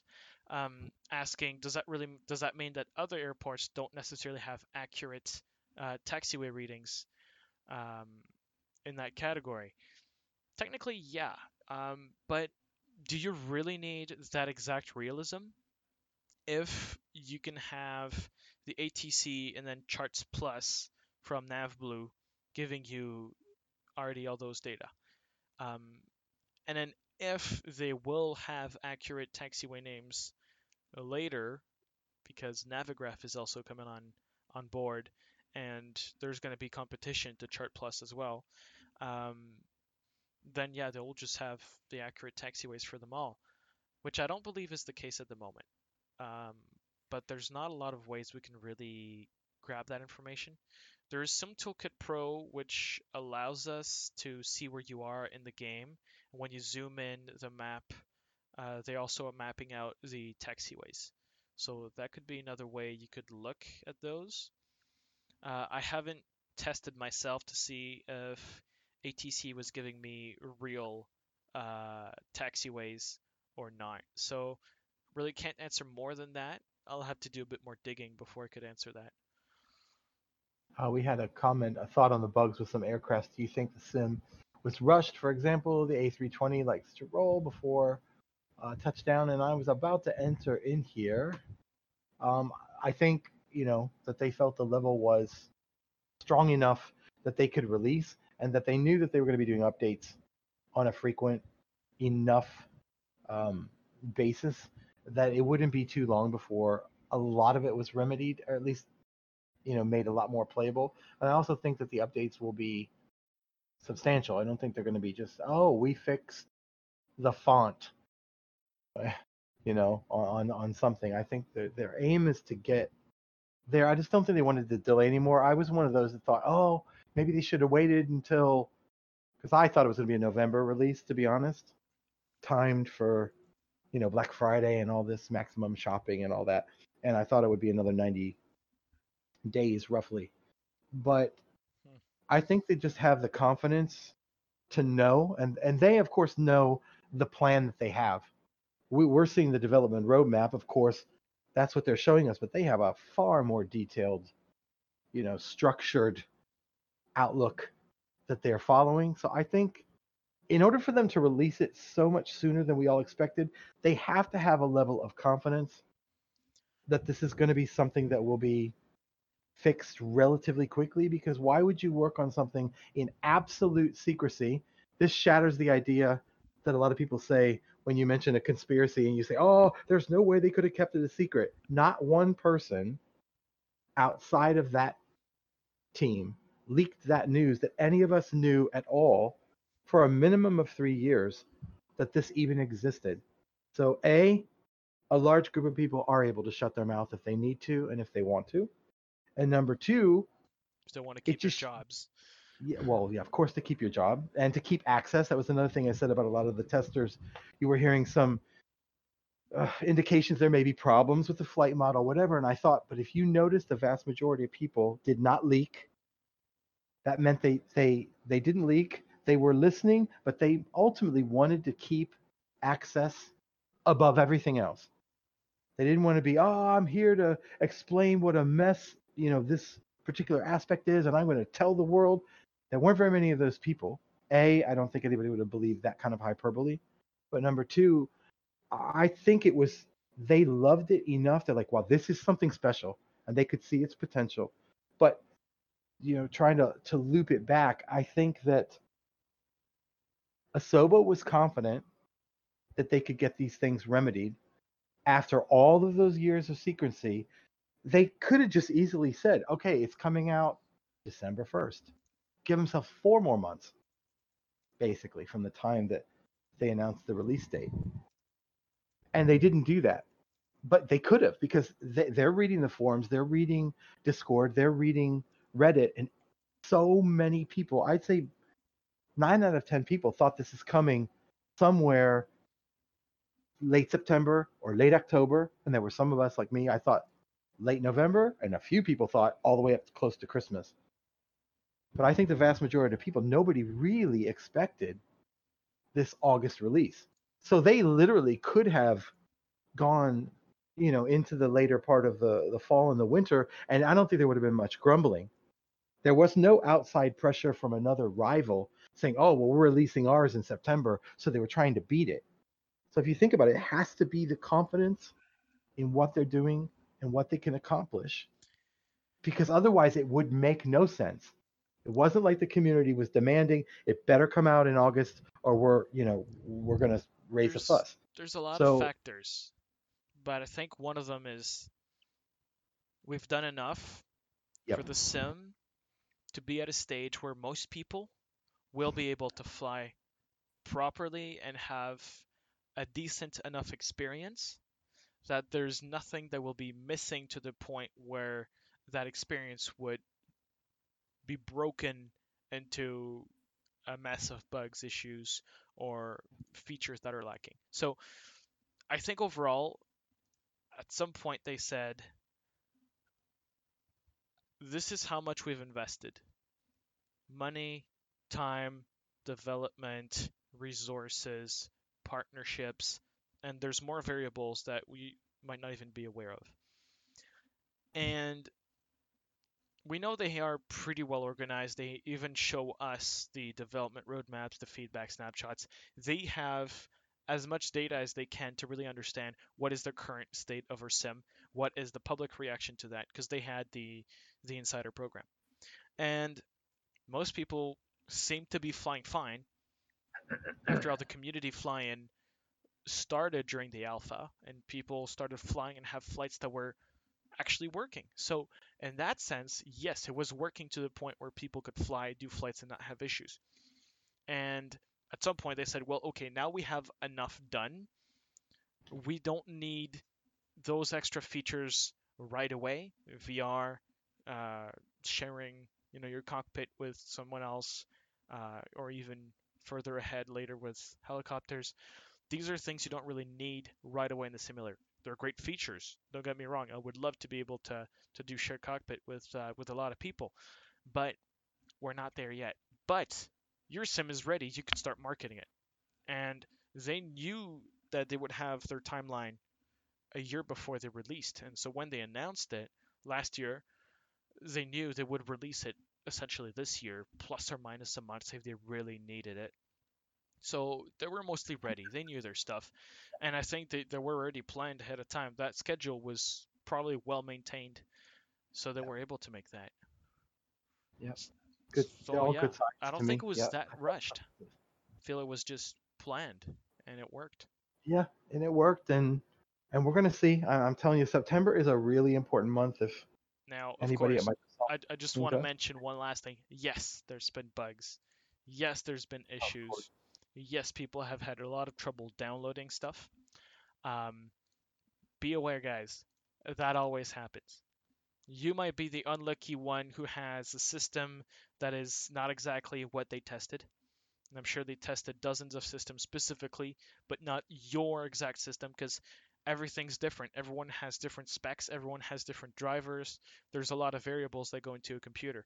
So there was bound to be some issues, but most of them are actually fixed now. So there's still a few bugs, and then people are going to start complaining about what's inside the game itself. Um, this autopilot issue, this flight model issue, and so on. But just give them a bit of time, and it'll be fixed. It's just a matter of time. If we just treat it like I said before a dozen times, give it the time that you would give a new company or a new group of developers.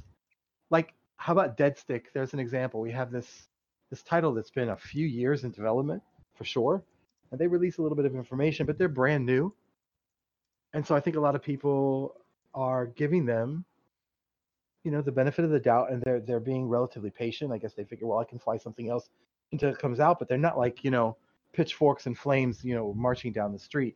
Where have you been? It's been 3 years, blah blah blah blah. So I think if we give Microsoft Flight Simulator the latitude and the time it needs to bring these things up to the level that the majority of people want, whatever that level is going to be, we'll see. Like they said to us countless times, they're reading all the forums, they're in all the social media, they are aware, they are listening, and they are prioritizing. There were a few questions in the Q&A during the Twitch Q&A that they said, oh well, that one maybe isn't so much of a priority, but then somebody was mentioning the autopilot. Oh yeah, we have our biggest team working on it, and the autopilot is different for every aircraft, and we're working on perfecting that. We know it's very important. We are aware, and they've gotten that from us. Not only the testers, but they've also gotten that from us. So it's a great thing that they're listening. And as they pump these updates out, it's going to give us the information to let us know just how much they're listening and how much are they able to fix. I think it's going to be a little bit better than we expect, especially as we go through fall and winter, as those world updates and sim updates and partnership updates and marketplace updates, as these filter through based on how they want. Like some will be every other month, and in the opposite, in the even months, it might be world update and a marketplace. Then in the odd, it might be partnership and sim. And they're going to be pushing these constant updates. So every month, we're going to have something that's going to be, working to improve on what we've already got. We're not abandoned. We're not Super. abandoned. We're not abandoned. Yeah, Uh, but I mean, and right now in the event text we yeah. have some good language saying essentially, yeah, the thing is, it's been a while. It's gonna be a while. We've all been waiting for a long time, and things don't come out of nowhere, right? So things get built on from itself, from the ground up, and these things take time to evolve. Now, add-ons that already have a past from Explain FSX and so on will just need mostly a port, Yeah. so they won't have to do all the research for the plane again, recreate absolutely everything from scratch. They will want to do that for some systems, for some things, but depending on what the SDK provides them, it should be easier than just starting from absolutely nothing. Yeah. Evidence Please made some good points about the team's focus on the platform, and you know just we've got a lot of quality people with a lot of experience. They're going to be bringing over their products, like you said, porting things over. He says, well, nothing will be built overnight. PMDG 737, 747, 777 didn't happen in a day. FSX was released when? 2006. The first study level general aviation aircraft, the Cessna 172 trainer for FSX, was released by A2A in 2013, 7 years after the release of that sim. So that's it. And it still had a few things that had bug fixes. You're always going to have that. There's so many millions of different kinds of setups that we all have. They can't possibly test every configuration. I don't think they can possibly test 75% of the configurations that we all have. So there's going to always be bugs in the most expensive, the most tested, the highest quality product you can have. You're going to experience those things. The object is to make them as infrequent as you can, to address them as quickly as you can. And I think that's obviously their aim. And we're about to see, how those updates and things are going to be in the next 4 to 6 weeks. See a Yeah, couple. actually, I'm let's talk about the update thing. curious about the feature discovery. Have you given that any thought of what that could be? I did not expect Shared that we cockpit, would see anymore. So I was kind of VR. surprised. Yeah. There's a few Well, things that are not yeah, out yet, or it could be a totally that's new true. feature that I don't know about. That's a possibility. Yeah. VR is a good one because that's what They'll is probably. that somewhere in September, the Reverb 2. I Uh, don't know if that timing is right. Is it October?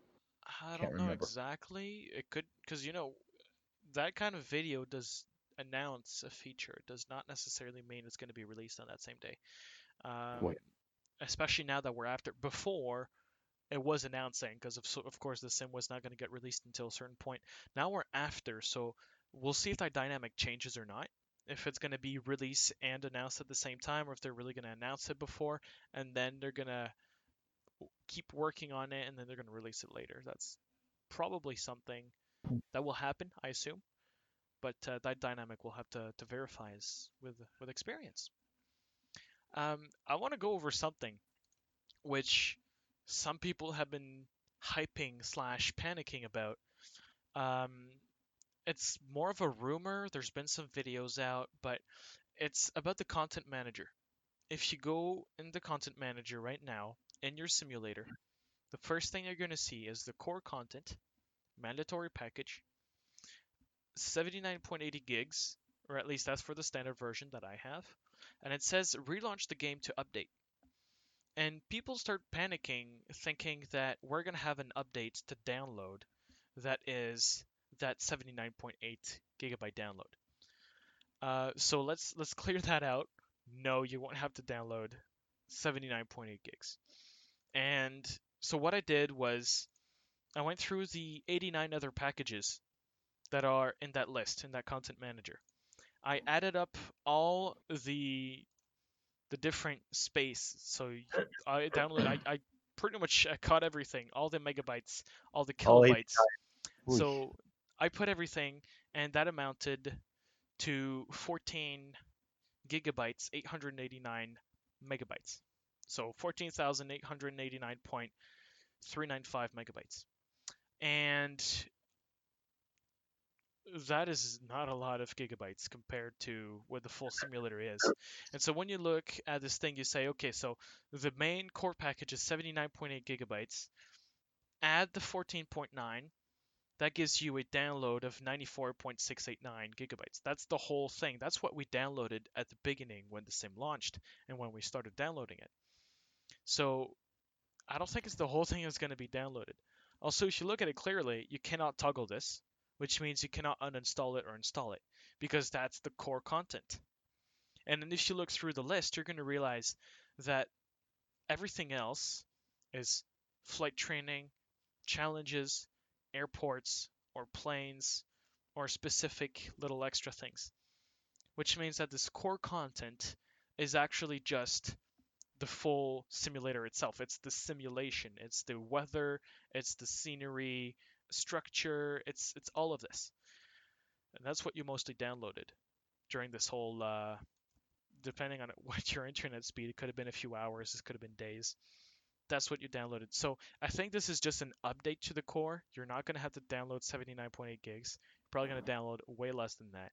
It's just an update to the core that's coming up. And that means that it's not going to be updates for the planes, airports, or all that stuff. Probably going to be things like the flight model, like the weather or the scenery, and that's what's coming up. And those are things that are going to be helping you in the overall experience more than just fixing a bug. So it's going to be interesting to see what comes up. But yeah, if you see someone that has this myth saying that you're going to have to download 79.8 gigabytes again, that is not happening. It's just the total size of the current core content. That is going to get an update. We don't know the download size for that, and we have no clue when that's coming out. Good job. Yeah, but then Farael, you do have some interesting talks that we can, well, we could say there's more information about other updates that are coming up, because we know, for example, they're working on a new effects engine. Yes, they mentioned again in the Q&A. It's really important if you guys didn't catch the Twitch Q&A with the developers. It was very informative. And one of the things that somebody was mentioning, I think they mentioned that, there was no wake for the icon when it landed in the water. There was no seeming water effect at all. Somebody else mentioned a contrail that was missing. And basically they said, well, we had early on already started working on what they named in the Q&A the FX 2.0. So we hadn't yet received our release, and yet they were already on. They already knew. They're like, we need to develop this. We need to add this. They were really already moving into the second version, and we hadn't even been able to download the sim yet. Again, another good sign that they are ahead of us, and they are aware. Whether they experienced that themselves, whether they read something from the testers in their forum, but it just shows that they are so much, X amount of time ahead of us with some of it. So I think that's really going to be exciting that they're gonna work on that, because it would be really nice to have some of those effects simulated. Maybe the ocean. Somebody else mentioned they were hoping for tidal reaction, tidal physics for the ocean, so that you'd have these different wave action based on tides, not just wind. Yeah, especially for water runways, Yeah. and runways that are essentially on the coastal line. Yeah, so Yeah. those pretty close. Yeah, that's kind of fun. See, those are the details that we don't necessarily see in the Yeah. simulator. Uh, and it's not just that, right? You have the sound, you have this, you have the biome system, you have the fauna, so all the animals that you don't always look at. You see a bird, sometimes you might go in Africa and see the elephants or the giraffes. Um, and then other things, which I think are very, or at least are giving me a great experience, the night rendering. So the lighting itself at night is 10 times better than what I experienced previously with even just FSX or from what I've seen in X-Plane. Even the multiplayer, I haven't seen any issues with multiplayer connections from a in simulator. I'm with my friends and they're moving the way they should be. Now, sometimes there is still bugs about trying to find the person you want to fly with, and I know there's still a few bugs there, but those are somewhat fixable if you switch the server region to something else, let it load, and then come back into your current region. If everyone does that, then that should fix most of the issues. Uh, but I think there's still a few bugs in there, anyways. But at least it's a clean experience when it works. When Yeah. you're with a person you want to be, which for me happened, I think, about 90% of the time, anyways. Um, Otherwise, you can force it with a group, or you can just go in all players and make sure you're on the same region server, and that's it.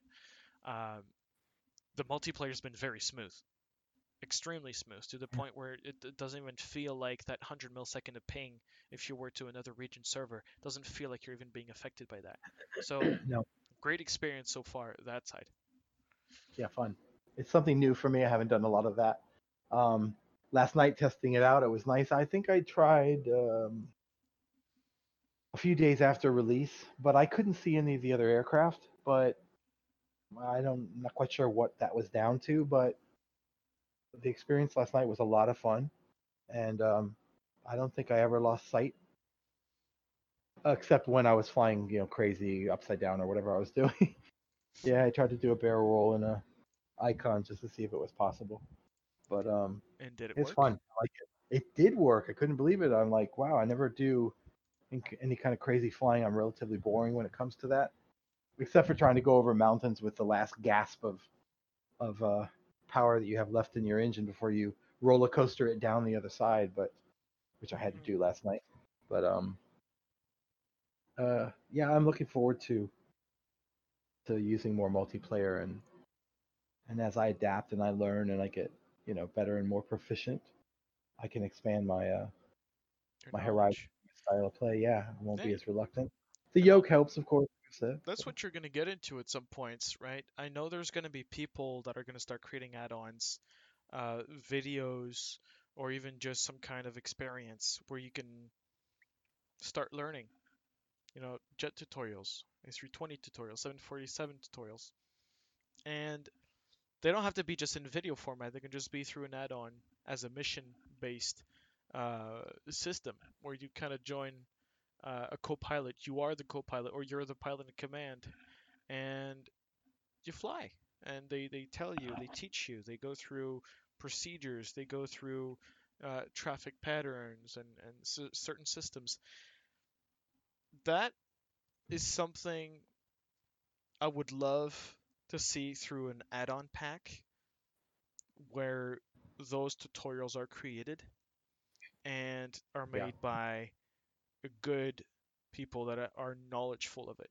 Like imagine that A320 that is currently made with all those developers and all those pilots.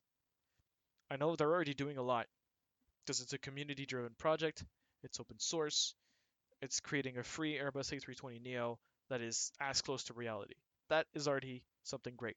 But there's so much potential with all these people working on that one thing, on that one plane, and all those systems that at the same time I'm thinking all this knowledge that's in there could also be harvested to create tutorials that are very specific and go in depth in those systems. Because what's the point to have a payload level airplane that is released to the community for free, that could also have all the variants, A320, 21, or A319, and not have people take full advantage of Right. those systems and the depth and functionality that they've put so many hours into putting in there. So after a point, it would be great to see tutorials. If it has to be video because it's easier, then I would say still fine. You still have your thing, but share that knowledge that they themselves learned and went through to recreate, should I say, a plane to its highest standard and provide that knowledge to the people, I think, and if they can have people to work it in a tutorial that you download as an add-on and put it in there, and just like the current 152 training, you click on it and you go through this as a whole Yeah, that's experience. great. That is Yep. something where if you put it, it's not exactly a donation where, but if these guys need donations to work on it, I'm sure people would definitely help and providing things. Um, and I know a lot of projects have kept away from donations because it creates a lot of issues when you go into money, but a lot of people would definitely help and support that kind of project. Yeah. And I yeah, I would love it. and that would It, help it, a lot of new people that are coming in here. That yep. would unify us even For more. sure. Yep. Yep. And it also would, it kind of would level. I don't want to say level the playing field, but it would bring these new people up to a level that it would give them more confidence. It would make more of the features usable, understandable. They get so much more, pleasure out of it. And like you said, it would be a shame to have all of this, advanced development that people either are not aware that it exists or don't have any idea how to use it. And I'm one of them that would greatly take advantage of a really good tutorial on an aircraft I don't know anything about or that I don't have any experience using, and it might open up a whole new, who knows, maybe I will have a proficiency for these systems, and I will like that once in a while to break up the monotony of whatever I'm doing. So yeah, I thought it would be really great if they had tutorials on, these various aircraft, not just the 152, because so many people will need it. Yeah, and there's so many things that could be done at this point. We can talk about all the possibilities. There's a lot. Um, Oh yeah. and there's many that we will never even touch on because there's all those things. But that's the thing, right? As you go forward towards it, you see those new things that were not possible because the SDK moves things forward, new details, new add-ons, and new possibilities. Now everyone can merge and focus on one platform. There's going to be those that are going to stay behind, but there's been a lot of movement from FSX P3D and X-Plane towards the Microsoft Flight Simulator, and knowing the current state of, we can say, the market and the competition, it's going to take a while before we get another simulator, unless there's already some work in the background that we don't know of and they want to keep secret. If there's something like this, then what I would say is invalid. But right now it feels like this simulator is the only one really moving forward, and they're developing it, and with its lifetime that they're expecting, I'd say a lot of people will move on the bandwagon. Let's just say, hey, let's go. Let's develop for Microsoft Flight Simulator 2020, whatever name they decide to give to this. Even developers have said Flight Sim 2020, so I'll just use that. But that's what they're moving on. Everyone's going towards this, and they're saying, well, this is the add-on that I can make, but let's make it for that platform so as many people can profit off of it and learn from it and experience it. And Right. right now it seems like this is the simulator that's really moving forward. The rest is has been doing little steps, and Yeah. it's not enough. Developers have to do most of the work now on those older platforms. It's not the I think that's kind of what that DCS marketplace comment that we had before, oh yeah. kind of hinting at. Are they just gonna basically lay down and let the marketplace do all the heavy lifting? And I don't think that's the case at all. I think they're gonna welcome it, but I think there is an intention to create the best base default sim that they can create, and over time learn from us what we need or what we want and that they actually can implement. But I think their goal is to get it to where, they obviously want to earn the respect in the community as well, from not just the users but the developers as well. And setting that high standard, it looks good for them, and it garners the respect. Like I've always said before, they've always had, for whatever year it was, they had the graphics. And now the point is to implement those other systems, which they've added new things into this one that we could only dream of before. And those sims that have been sort of doing these tiny incremental upgrades now realize, wow, it's not just that we have to bring up the graphics. That weather is an incredible leap forward. So Yep. they do have their work cut out for them. It's going to be interesting to see how they Yeah. respond, and how can they respond. We know P3D is, it's Lockheed Martin, but I'm not so sure how much Lockheed Martin is Eh, overly concerned about their flight sim. I mean, they've the gigantic multi-billion-dollar, you know, yeah, if they're defense willing to department dream. invest and to push it Exactly. forward. Just the time, is it something that they really feel the need I'd to say compete? overall, right, the companies have been just milking, right? It's after a point you could see Yeah, that the development has slowed down to the point where the add-ons are doing most of the work because, well, of course, there's the money aspect. But yeah, they're keeping a lot. after a while, there's only so much you can do before you have to rewrite from the ground up. And well, we saw it with P3DV5, right? That came out. Well, of course, it was also a bumpy release. Oh yeah, They for needed some sure. quick patches, but I Yeah, mean that's the thing. Every software that is big enough, like those that are big projects, will have issues at launch. of course. Um, those things we say, well, okay, so they brought in DX12, they brought in stuff like this, so they had to rework some of the stuff, but we're still not seeing as much an improvement, apart maybe from some bugs and that got fixed, and a bit in visuals, a bit more in performance. So they're maintaining it just so it's good enough that they don't have to worry about really going that one step ahead where you really need to invest, put a lot of time, put developers on it, and really go the step forward. They are maintaining it. So it's not the same strategy, it's not the same approach. Um, and we'll see how that goes. Essentially, we'll see the response in a year or two overall. See if they're really moving forward with V6, for example. Yeah, it'll be interesting to see how Laminar will respond and the time that it will take in order to decide what they want to do or how they want to go forward. And then during that time, we also have the implication that DirectX 12 will be coming to a Microsoft Flight Simulator at some point. Yep, Curious to know if we're going to have any of the issues that P3D did, but maybe the P3D version 5 experience will be enough of a, of a reminder for Microsoft. ooh, yeah, like, yeah, okay, these are the things we probably don't want to do. This is where we need to Well, we make could sure. say some of the bugs for V5 on P3D was mostly because it, or at least for me, it feels rushed. Because some of the issues were just unhandled exceptions on the GPU overusing its memory. Like they were using all the VRAM from the GPU, and it was maxing out. So, see, that's the thing. It was waxing out, so they can handle that. So they just put a quick patch that said, "Hey, if this happens, then do that," and they fixed it quickly. So at least that's not of a big issue.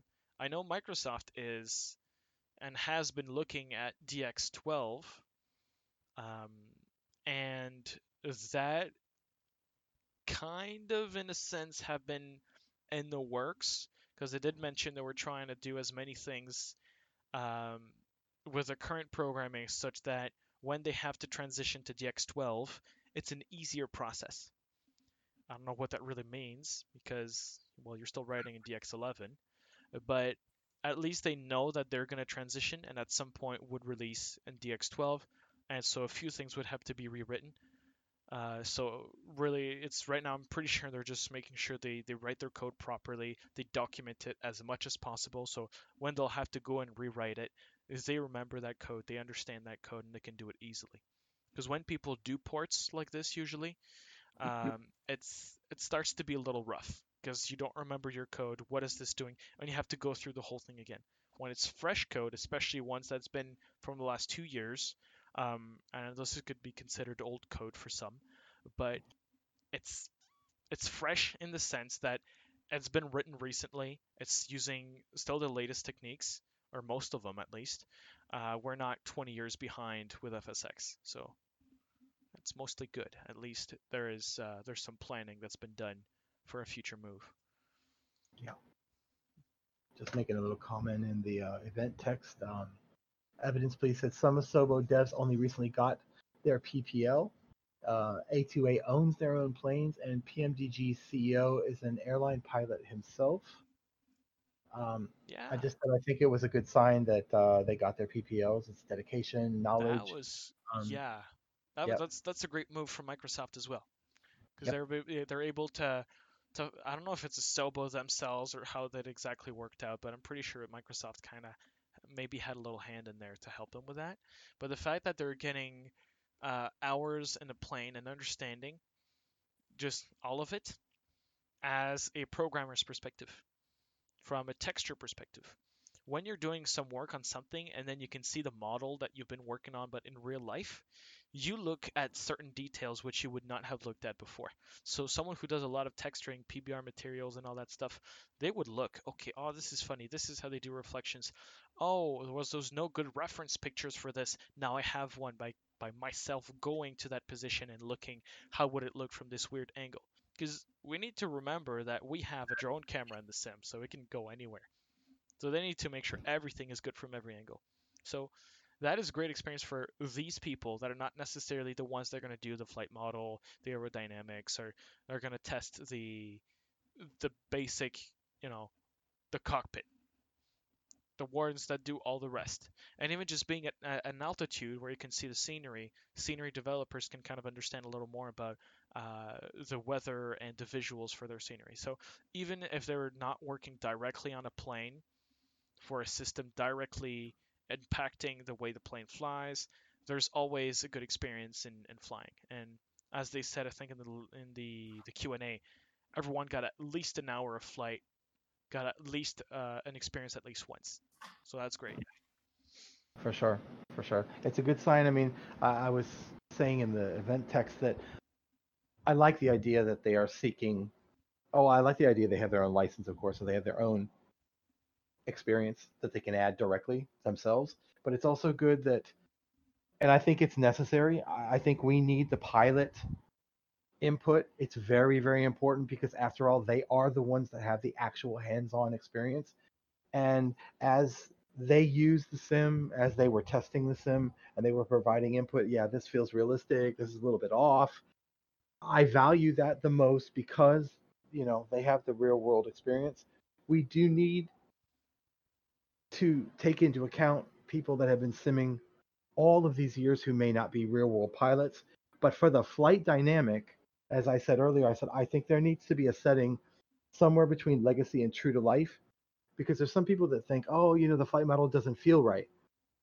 And perhaps I would find the middle ground flight model, the one that I could actually deal with and fly better, because I'm sort of used to it and I'm not quite good enough for true to life. So in a way, I think it would be a good idea to have one in the middle, but I don't want the non-real world pilot to have the 99% say in what the flight model should be. Because if there are things in this sim that have never been simulated before, unfortunately, even though it's a tough pill to swallow, we've all been flying in a somewhat less realistic, even if promoted as realistic, flight model, because there's a bunch of things that were never simulated before. The weather wasn't quite accurate. I've said it over and over, the air mass was never simulated at all. So while we were flying as real as we could get, it wasn't as real as it really could have been, or as real as we thought.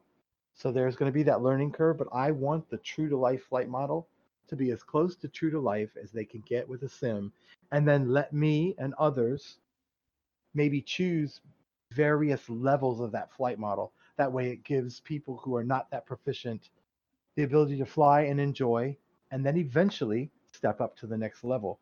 Nothing should be a requirement. Nothing should be cut off. Oh, you have to start at this one before you can end up at True to Life. Let it be optional, but I don't think that would be a gigantic mistake if they gave that middle ground kind of leeway there. And I think maybe, I don't know if they'll do that, but True to Life is going to get more and more True to Life. And once the bugs are worked out and some of the sensitivities are remedied, Hmm.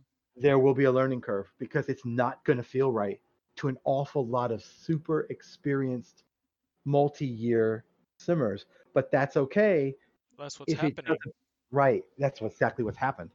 And it's hard for some people to either admit it or adapt to it. Yeah. But once we realize the flight model is correct, because right now none of us have really experienced, other than a pilot. If you're a real world pilot, you know. For those of us that are not, once we get the input from pilots that says, yeah, this plane, this model, it's correct, and you have enough of that, you can say, okay, it does feel strange, but I have in my head and I have the knowledge that it's correct. So now I can go forward with learning that flight model or adapting to that flight model, knowing that I'm adapting to something that is valid. It's been validated, it's valid, it's as realistic as we are at the moment. And I think ultimately that's a good thing. No more flying on rails and no more expecting flying on rails with a tiny head shake. Yeah. We're gonna have to get used to the new level. And once we have confidence that that level is correct, then there's no real argument. You could say, well, it's too hard, I can't do it, or I don't enjoy it. That's valid, but you wouldn't really be able to say, oh, there's something wrong with the flight model. It's totally unrealistic. Well, with real world pilot information first, that's not really going to be the case. We're not going to get sidetracked by the feel until we know the model is correct. So I think we all have a little bit of learning to do. Myself, a lot. Yeah, we do. Um, Last round of questions, if you guys, if any, if you guys want to ask us a little question before we end the podcast, feel free to write in the event text. Yep. We'll we'll It's been a take care couple of it. hours, so we'll take a few. Got a Yeah. last question or comment, throw it in there. Um, Trying to read evidence, please. Neither P3D nor X-plane ever had mechanical turbulence, for example. Exactly. That is my point. And you got a lot of the people that were using those sims with extreme confidence that it was really, really close to real life. But then when you discover that these things were never modeled, even if I had supreme confidence that what I was flying, oh, this is really realistic, as soon as I would hear something like that, I'd think, wait a minute. Again, I've used it in the past. I'll use it again. It's like a shipbuilder saying they have the most modern ship simulator of all time. We just never modeled the ship in water. It's maybe they weren't able to do it at the time, and now they're able. So this is why it's a bit of a leap. But if you've never modeled it, we're all going to have to bite the bullet a little bit and say, wow, this does feel weird. But it feels weird because it's A, completely different, Yeah. and B, there are some bugs and sensitivities and things to work out. So Specific to again, your hardware, specific to your setup as well, and your yes, settings. exactly, So exactly. everyone's I gonna have, have a tiny different experience on that. yeah. Lev Kusagani, hope I said that right. VR for Oculus, when? Well, we know VR right now is not the number one push because of you want great performance before you can have a great VR experience, and they're working on the interface as well. And they told us many times, VR, if we do it, it has to be really good. Otherwise, there's no VR. And a lot of the community said, "Hey guys, we want VR." So they said, "Okay, we'll do VR, but we'll only get it out when it's good." So I'm expecting VR to release when they're very comfortable and willing to say you're gonna get a good experience no matter what VR headset you get. And at the same time, they're gonna release the VR feature with HP's headset as well. So they're trying to synchronize. So I think they might put a little more work into getting the VR thing ready then, so that it coincides with that launch. So yeah, a lot of fun. Hopefully soon enough. Hopefully within the next few months. That will be amazing if they can get that out. I'd love to try it. I've never tried it. It's one of the things I'd like to try. Unfortunately, I tend to get a little motion sickness, so Well, I I watch think I think with YouTube your videos. specs, you're probably less prone to some of the side effects that are made They said motion through. goes away. I'm like, yeah, I think if you just tough it out and feel kind of crappy for a little while. I Really, guess it depends, but if you try it a few times, then you might kind of get used to it. Um, Frame rates. Now you're on a system that will definitely handle any VR, so that's another. We could say it's oh, another factor that is removed. So you're more likely to be good with VR. And at worst, that'd you be, just return the VR headset if it's really not oh going yeah, good I keep after a few forgetting. It's days. like you buy the thing from Amazon or something, you just return it if throwing up all over the place. You know, I watched a guy on YouTube. I don't remember which one it was. I've watched so many, and he had his version of Track IR, and it was just he was just left, right, up, down, left, right. After about 30 minutes, I was like, I don't feel so good, and I realized just literally watching him just change the view so quickly, so many times. I was like, God, what is VR going to be like if this is making me feel a little Yeah. wonky after 20, 30 minutes? I So wonder what sometimes VR would be watching like. VR is a little more difficult than being in VR yourself. I could Ah, I could probably understand that. But when you're yourself in it, I guess it's a different experience because your brain can more handle it and your head is actually moving. When you're just seeing it on the screen, it's a different thing. So I would probably not take that as what an actual VR experience would be like. yeah, Ram just said moving your head with a VR headset is much more difficult due to the added weight. Yeah, I never even considered how light or how heavy they would be. And they're working on it all the time. Like this technology was, pioneered in 5, 6, 7 years ago. Now they're actually getting decent. Um, Price might still stick around at a certain level, but at least the quality is increasing. And now they're getting cheaper options as well. So that's even cool. Yep. Um, he mentioned it's 400 to 600 grams is the weight. Somebody else watched the. Somebody else said, what was it? Lev Kusanagi? Hard name. Watching YouTube VR makes you more sick than actual VR. So yeah, I have to.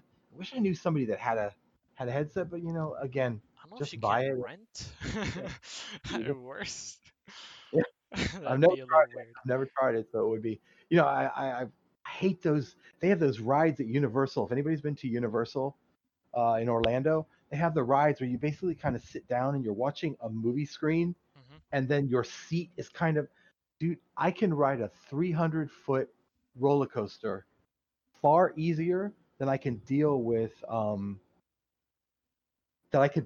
those motion rides where you're in a movie theater and the screens, like the Minions or whatever. Some reason they just make me. I think, like they said, your body is sensing motion that's not actually happening, so the brain is a little bit confused. But maybe that's where over time Yep, it you get used to it. I Oh, feel reading a you. book in a car, exactly, John. JPO 132. As a kid, I take these long drives from Florida up north, take like two days with my grandparents, and I'd be reading a book, and it's strange. After a certain period of time, I'd start to feel car sick. And I'm like, well, how, I don't. But that's exactly the. I was prone to that. Although I took a few boat, voyages, took a cruise or whatever. As long as it wasn't pitching, Well, a is that boat right? is far more Pitch, roll, stable. roll. As long as it wasn't rolling, Yeah, I was okay. It could pitch as much as it wanted, up and down, going forward. I'm just fine. But when you're rolling to the left, rolling to the right, pitching forward, rolling to the left, oh, for a couple days it was just a nightmare. But it is true that it did go away on like the third day. So maybe it's just bite the bullet. If it's good enough, buy it, experience it, try to get used to it. now worse you I'm can sure return within it. a month. I'm sure within a month you'd be used to it, right? Or you wouldn't be, and you would know. I would think so if you use it more than once. Cat, I don't know. I sorry don't really kids, the have cat's much experience with bored. VR. Oh, how do I stop this? If I hit enter, you're going to see a gigantic blank space because my cat just sat on my keyboard on the Funny space bar and how lately a 7. lot of streams or podcasts have been interrupted by cats. Mine especially. She's looking at me like, "Where's my treat? You're running Those your fat mouth. Where's those the who watch food?" the Twitch channel for Microsoft Flight Simulator will understand.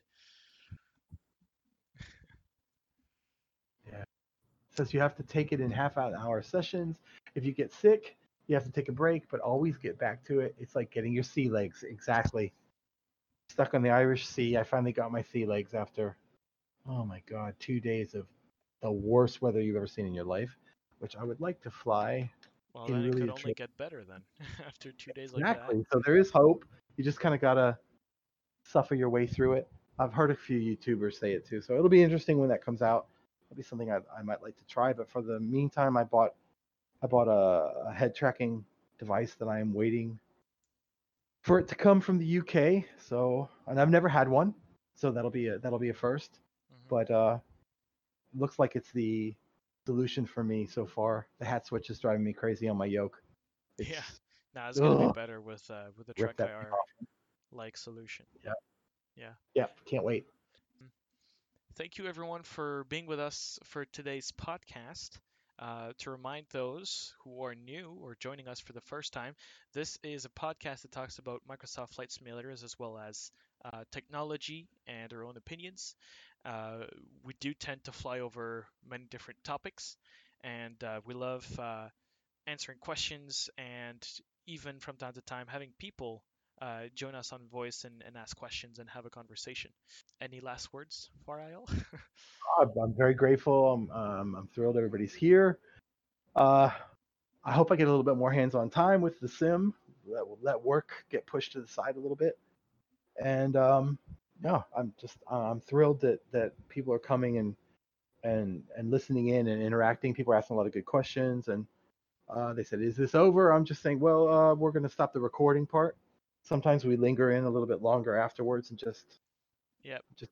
But yeah, very grateful to be here, and I hope you all keep coming. Keep, bringing in new information, new experiences, ask new questions, tips, tricks, your talents. If you're, content creators, if you're going to be working on liveries and airplanes and anything, just come visit, talk, and a lot of fun. Exactly. Thank you, everyone, for your participation, for your great questions, and we'll see you in the next one. Bye Bye, bye. y'all.